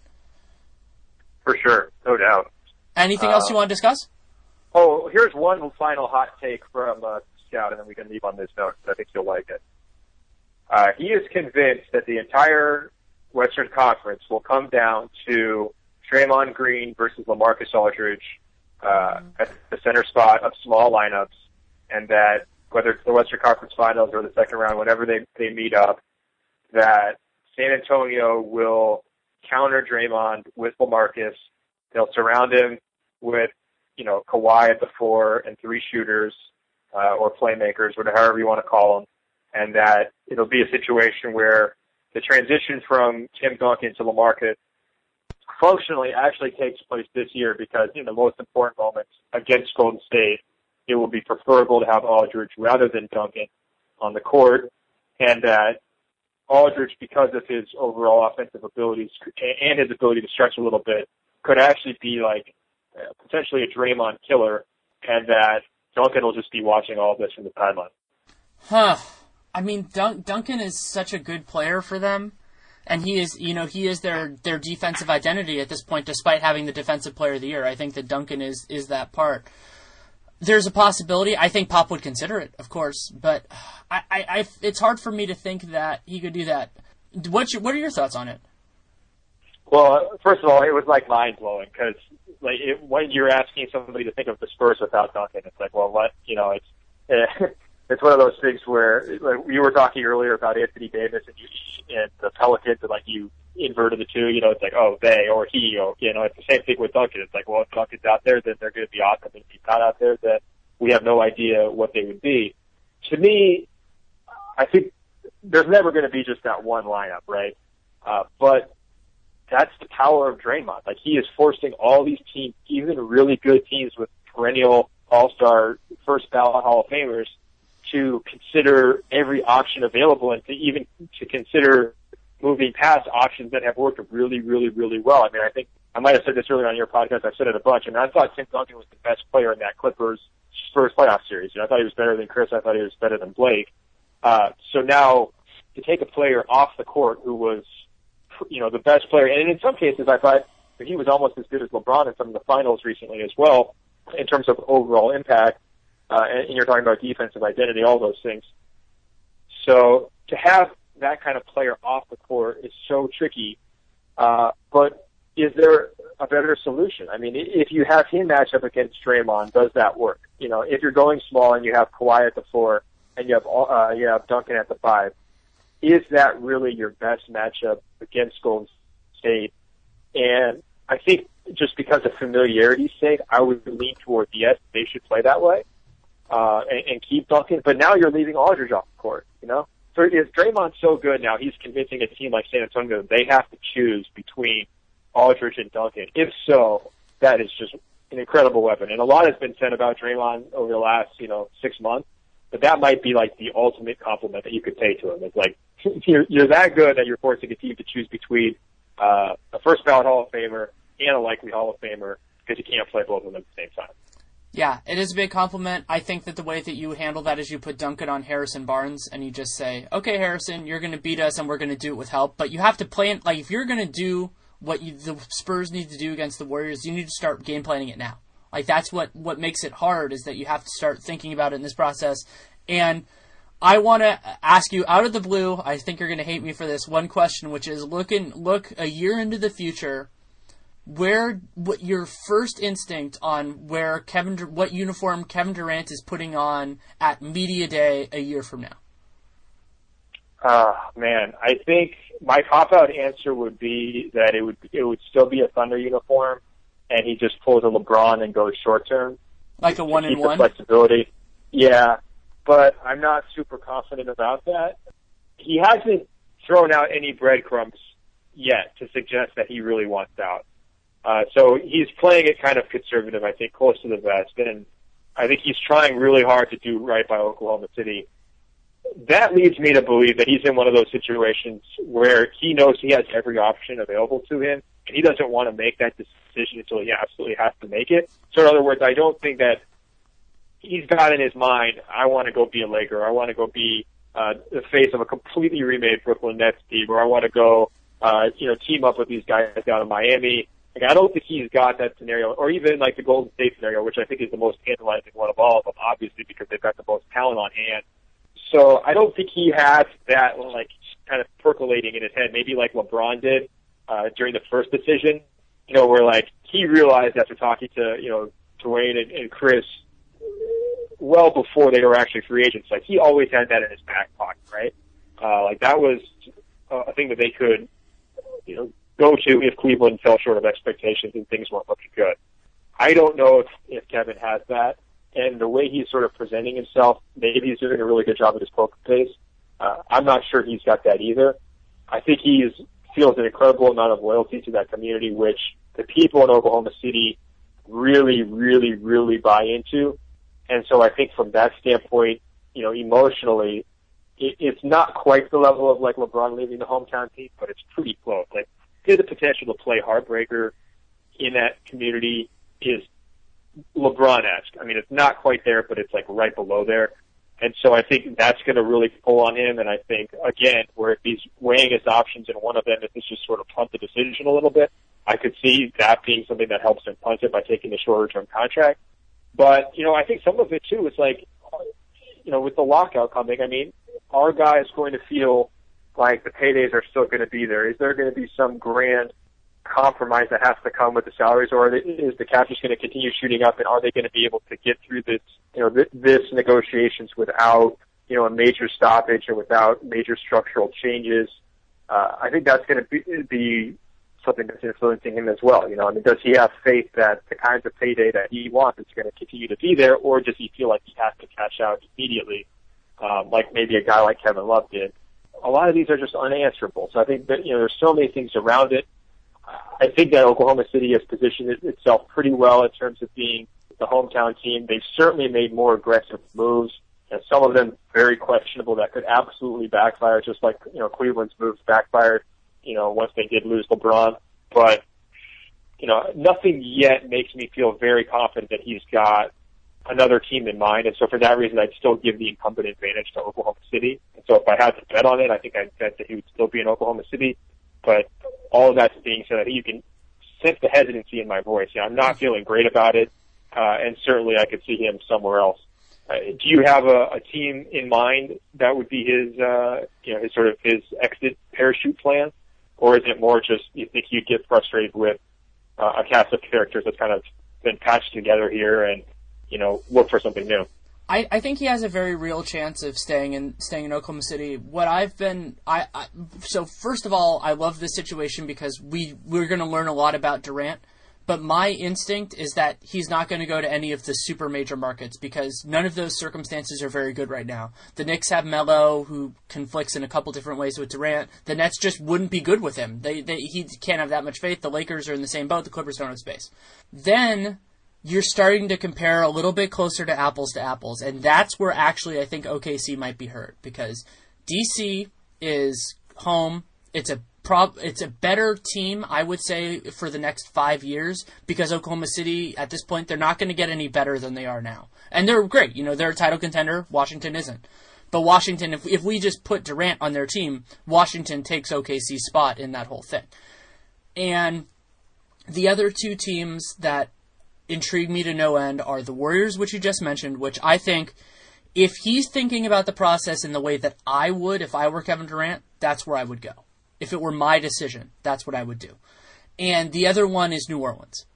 Because either one of those circumstances, those two in particular, would be insanely fun, and you're doing your legacy making, and you get to, you don't have the Eastern Conference benefit, and maybe it hurts you a little bit to do that, but I would be terrified of hitting 32, let's say, and having never won a championship and possibly having never made another NBA Finals. Because that is so much more devastating than saying, oh, he ran and played with somebody else. You know, if we were sitting here and we were talking about LeBron James, who's 30 now, will turn 31 this season, and he had never won a title. MVP caliber, LeBron's one of the 5 best players of all time. Durant, you know, if he stays healthy, he's probably in the 20 at that point, and has never won a title. That is so much bigger of a deal, and you didn't have the fun of it. I mean, obviously it's fun if Westbrook and Westbrook and Ibaka are still there, but I think that those are the situations that if I were an OKC fan, I would be having night sweats about. I wouldn't be having night sweats about the Knicks, but I know he has a good relationship with Stephen Curry. If Stephen Curry or Anthony Davis comes calling in, if I were them, I would be terrified of that just eating away at him. Like, oh man, look at how much fun those teams are. They also have great coaches that are really fun. So those are the situations to me that just scream, I would consider it. Yeah, I mean, and I think part of it goes back to like, okay, so is he in a place ego-wise where he's willing to go play on quote-unquote Anthony Davis's team or go play on quote-unquote Stephen Curry's team? And obviously once he gets there, there'll be a shakeout period if they wind up becoming his team. But is he willing, sort of big picture legacy, like just psychologically, is he willing to say, I couldn't do it in Oklahoma City with my team, I want to go join their team? Because that's how these guys really do look at it. And that was one of the biggest surprises I think people had with LeBron, is that he was willing to make that, I'm going to go play for Dwayne's team. And of course it became his team eventually, and they were kind of able to gloss over that with like the joining of the Big Three. But, you know, that's my biggest question with like the Golden State or the New Orleans scenarios is like, would Kevin be willing to admit that defeat in Oklahoma City? Because that's what he would have to do, to say he couldn't get it done in Oklahoma City with Russell Westbrook, with Serge Ibaka, and he would see these other situations as preferable. That, I think from the outside, we could easily make the argument that those situations would be preferable. But I just think inside Kevin's head, I'm not sure he would be able to do that, because he would be saying to himself, I couldn't do it, I failed. And that's a real tricky thing. That's one reason why of those 3 teams you mentioned, I would actually say like Washington might be the easiest for him to rationalize, because of course there's the going home angle. But there's also the idea that, you know, John Wall, as great as he is, and Bradley Beal, as great as he could become, neither one of those guys is an Anthony Davis or a Steph Curry, right? And, you know, John Wall, does he have the potential to ever get to where Curry is right now? I don't think so. You know, could he be in the MVP conversation at some point in his career? I think that's possible. But I don't see him ever being that kind of a force, right? So KD would be not only like the hometown hero coming home, but also the clear number one guy. It's his team. Everybody would make room for him. Everyone would agree with that. There wouldn't be any question. So psychologically, you hate trying to, you know, play shrink, but I think that would be the big holdup for some of these dream scenarios. And it would be amazing if we got to a situation where a player of Kevin Durant's stature was willing to say, you know what, none of that stuff matters to me. All I really care about is winning a title and having my max contract. Let's go to Golden State and win 5 in a row. I mean, if we ever got to a place where he would be okay with that, we'd probably have a better NBA on our hands. Yeah, I think we would. And one factor that I think really weighs in favor of a 1+1, except for the risk with his foot and everything else, is he can't win in Oklahoma City if either Westbrook or Ibaka leaves. Straight up, he can't win a title there if either of them leaves. So if he has any doubt, whether that comes from them or it comes from his own instincts, that they're going to stay, I think he can't commit to them long term. It would just be impractical. Yeah, and it's tricky because you have to wonder, like, how much are those guys cost? You know what I mean? Like, if you're Westbrook, you feel like your future is totally beholden to Kevin Durant right now, right? But if you're Kevin Durant, like you're arguing very convincingly, he might feel the exact same way about Westbrook. I mean, does either one of who wants to go first? You know, like, do you want to commit? Do you want to tell me you're going to be here for sure? Do you want me to tell me you're going to be here for sure? You know, it's very tricky. And Pressey, you know, he's earned his paycheck. Let's put it that way. Like, he is balancing a lot there right now, and that also puts Billy Donovan, you know, in the pressure cooker. I mean, there is no ramp up here whatsoever for Billy Donovan. He does not get the benefit, the normal, like, hey, let's take it slow, let's manage expectations. Like, that's the big thing that I look when I look at Chicago, for example. I think everybody just needs to really pump the brakes for Hoiberg. I think, like, I look at their pieces, I'm not sure that their pieces really fit his preferred style of play. I think there's probably going to need to be some roster turnover to make it work for the Bulls. And I think there's no way, like, people, love to make the Steve Kerr comparison, because they're both former shooters, Bulls players, NBA guys, really well liked. He's the mayor. Kerr is like the most popular coach. It's a really easy comparison to make. He's coming into a team with a coach who's arguably underachieved, according to the critics. I just don't see those as similar situations, and I think everybody really needs to chill with the Hoiberg stuff and just give him some time, realize it's going to be a multi-year process there in Chicago. With Billy Donovan, I can't make the same argument. I can't say we should take it really slow and let him kind of feel things out, because that's just not the reality of their situation. He's got to do it from day one. They have to be awesome starting at the season opener, and they have to be a serious championship contender right now. They have to make the Western Conference Finals this year, or the whole thing could blow up. That's a lot of pressure, and I think Billy Donovan's the kind of guy who welcomes that pressure, but that's still a lot of pressure. Yeah, that's an excellent point, especially with Hoiberg, but with both of that. And that also gets onto something you alluded to, but I think will be heavily a part of the post-mortem wherever this goes, which is that they put assets into bringing in two guys in Dion Waiters and Enes Kanter, who, even if you have disagreements on how good they are as basketball players, that seem distinctly not fun to play with. And I think that was a weird part of this calculus for Sam Presti and for their management, is at a certain point, you don't want to bring in players that frustrate your best players. And I think that particularly Waiters, that's exactly what he does. Waiters had just come from a situation where he played like he thought he was the best player on the court on a team that had LeBron James, Kyrie Irving, and Kevin Love. In what universe would you think, hey, let's put that guy on the closest analog to that team, and he'll just become a team player? That was insanity. Kanter is obviously a talent. There's a lot. It's an easier argument to make, though he always will. He's horrendous defensively. He probably will be, but at its most fundamental, whether you disagree with them as on my opinion on them as players, I can't imagine why it would be fun to play with those guys, whereas with Westbrook and Ibaka, I can totally see it, and with Harden, I could see it too. Yeah, I could see Kanter being a little more fun to play with than you might expect, just if you are getting to a situation where the offensive system clicks, and now you're just steamrolling teams. Like, they were, terrible defensively down the stretch last year. The numbers were just totally ballooned. I think they were like 29th down the stretch in defensive efficiency. Like, that's not fun, especially when you're a disciplined player like Kevin Durant. But if you do get to a situation where you're just like, you're overpowering teams, and Kanter's a part of it, and the defensive limitations aren't as obvious, I could see that being somewhat fun. I don't think it would be fun in the playoffs when he's blowing assignment, and you're working so hard on the other end to get points, and now he's costing you points. The Waiters thing, I 100% agree. I don't see how he would be fun under any situation, unless he's a nice guy, and, his locker room history and the stories that come out of Cleveland with him and Kyrie from the previous season don't paint him as a particularly nice, fun guy. And I was kind of saying this on a Thunder podcast, season preview podcast. When you're going back to, who are your top 5 guys? What's your best lineup? What's your go-to crunch time lineup in the playoffs? I don't see any scenario where Waiters can even sniff that with them.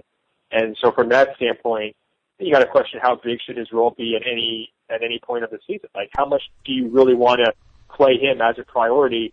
I understand you put a pick out there, so you feel like you have some obligation to do it. But to me, when I'm lining up, what are their priorities?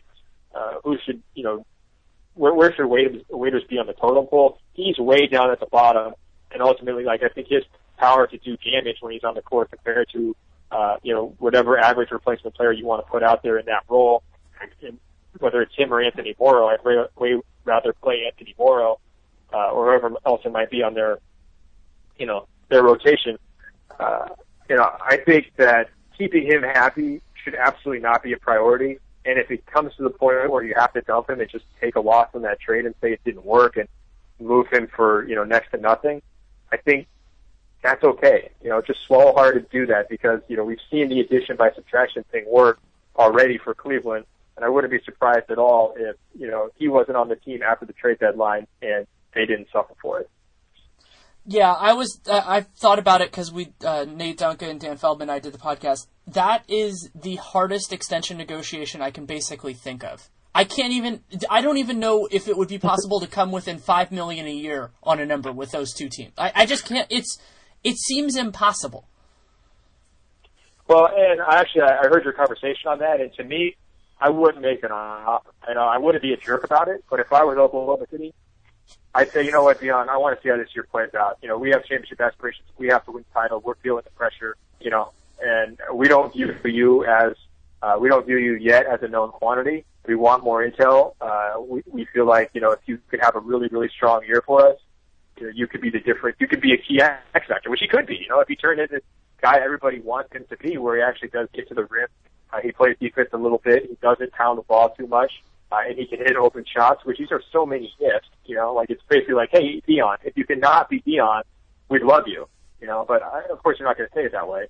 But, if he has a big year, then yeah, they're going to want to keep him because that means, Durant's more likely to stay, and now you've got a core team and you're trying to keep it together and make another run, right? Sort of like the J.R. Smith situation for Cleveland. But to me, there would be no motivation. If I was Oklahoma City, there would be no motivation whatsoever to keep Dion Waiters, because I think that's where you're getting into a situation where, the only reason you would do that is if you think it's going to make Kevin happy. And then you've got a question is this ultimately going to make Kevin happy? And I think you've pointed to a lot of reasons why it would be frustrating and it wouldn't make him happy long term. Based on his pure skills as a player, to me, there'd be no need to try to reach an early extension with him. I'll throw in a little nugget for the people who are intrepid enough to have listened to this whole podcast and the free agency one, that if it hadn't been role-playing, what I would have offered Waiters would have been something like what Kendall Marshall signed with the Sixers. So it would have been, $2.5 million and team options every other year. But because we weren't doing it that way, that's not the offer that went on the podcast. But yeah, we're going to be in a hard situation no matter what. That was just the way it works when guys hit unrestricted free agency for the first time. It's hard. That's just the way it is. But they made it a lot harder on themselves. And that's, it could work out. The teams have done that before and it's worked out. I think New Orleans, to a point, though that wasn't unrestricted free agency, New Orleans did that a little bit with Davis just because they went so short term. But what is scary to them is that if any one of those guys leaves, they're done as contenders because players aren't willing to go there. They haven't been able to get what they have been able to do is really, just add other pieces. And when you talked about the idea of Morrow in that spot, I would love to see them try Kyle Singler. You'd probably have Durant guarding twos most of the time, and so you wouldn't want to do that against a team that had Harden or, somebody who was actually good. But let's say you're playing the Spurs. I would consider a lineup with Westbrook, Durant, Singler, Ibaka, and whoever at the 5. I think that would be interesting. It would be different. It would kind of negate some of their strengths.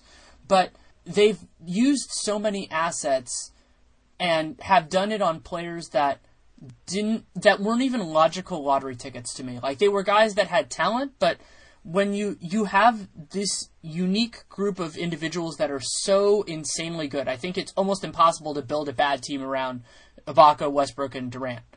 And you think, okay, these are the basic attributes we need for a player. And if we're going to throw all the eggs in one basket as opposed to throwing them in a ton of different baskets, these are the attributes that those people have to have. And they just didn't do that. Correct, yeah. And I think I'm totally with you on Singler. So going back to that conversation about who's their best 5, right? When you have the core of Ibaka, Durant, Westbrook. To me, against certain lineups, Steven Adams and a shooter. And then against other lineups, you take Adams off and you add 2 shooters. So to me, that would be, and I also think, Roberson might get overlooked a little bit there because he's a pretty darn good defender. So to me, almost in any situation, Roberson, Morrow, and Singler are all above Waiters on my personal depth chart for them. You know what I mean?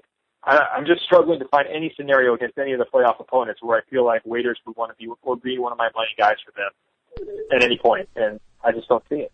Yeah, I agree with you. And yeah, Roberson is underrated. The problem with him, he's such an offensive zero right now. But if he can turn that around, this is a young guy. Young guys don't have to stay offensive zeros forever. So if he can turn that around, then if he could become their homeless man's Danny Green, that would be huge for them because that's the one real characteristic that they don't have, that even if he's not starting, that is just good to have on your team. Totally. And I think Roberson's defense is better than anything Waiters brings to the table, right? So, like, neither one of the pieces is ideal. And then the same thing with Morrow. Like, I think Morrow is like a pretty poor defender, right? So his shooting is better than anything Waiters brings to the table, right? So, like, if you're picking between these, like, unfinished products, which of them would I want to go down? You know, like, if I had to go down, who do I want to go down with? It would be anybody but Waiters, basically. I can't think of a better way to end the podcast. Thank you. Thank you so much for coming on. All right, man. Take care. Thanks again to Ben Golliver for taking the time. You can read him in Sports Illustrated on SI.com, or you can follow him on Twitter at Ben Golliver, BenGolliver. He's done some really nice work recently on the off-season, kind of reviewing that, also with the roundtables that SI is doing, and some questions about the season. I've been really impressed with the work that he's done. Part of the reason I like having him on, beyond loving to talk to him. So we follow that format, can also do the Pacific Division. I've heard that it hasn't come out yet. Obviously, that's a division that is near and dear to my heart. I'm just trying to get the right guests and trying to get the timing to work. It ended up being a little bit later, and for that I am sorry. If you like the podcast, I really do appreciate it. If you can subscribe, if you listen to it on iTunes, and write a review. One of the things that I've learned from doing this podcast and doing the Dunked On podcast with Nate Duncan is that having a vocal following and an active following helps you build a following. It makes you get more people. That's the way that the internet works. For those of you who are comfortable with things like meme theory and things like that, it makes sense. So it helps. If you like this podcast, if you like something that we do, it would mean the world to me if you would tell other people, whether that be through Twitter, word of mouth, anything. I really don't, whatever works. And if you don't, you can give your feedback why, and if you want to spread that why too, I'm not going to stop you. I support people doing whatever they want to do. But being vocal about your support is something that's important. It's also something that I've embraced more doing myself. So if you follow me on Twitter, it's something that I try to do. If I read a piece, no matter whether it's a site I'm affiliated with or a site that I'm not, if I think it is worth your time, I will put it out there. And that is what I think is a part of my role. And, you know, I'm lucky enough to have people that follow me. So that is what I'm going to make as a part of that experience beyond all the other things which you may or may not like. So thank you so much for listening. If you have any insight, I really do appreciate it. Take care and make it a great day.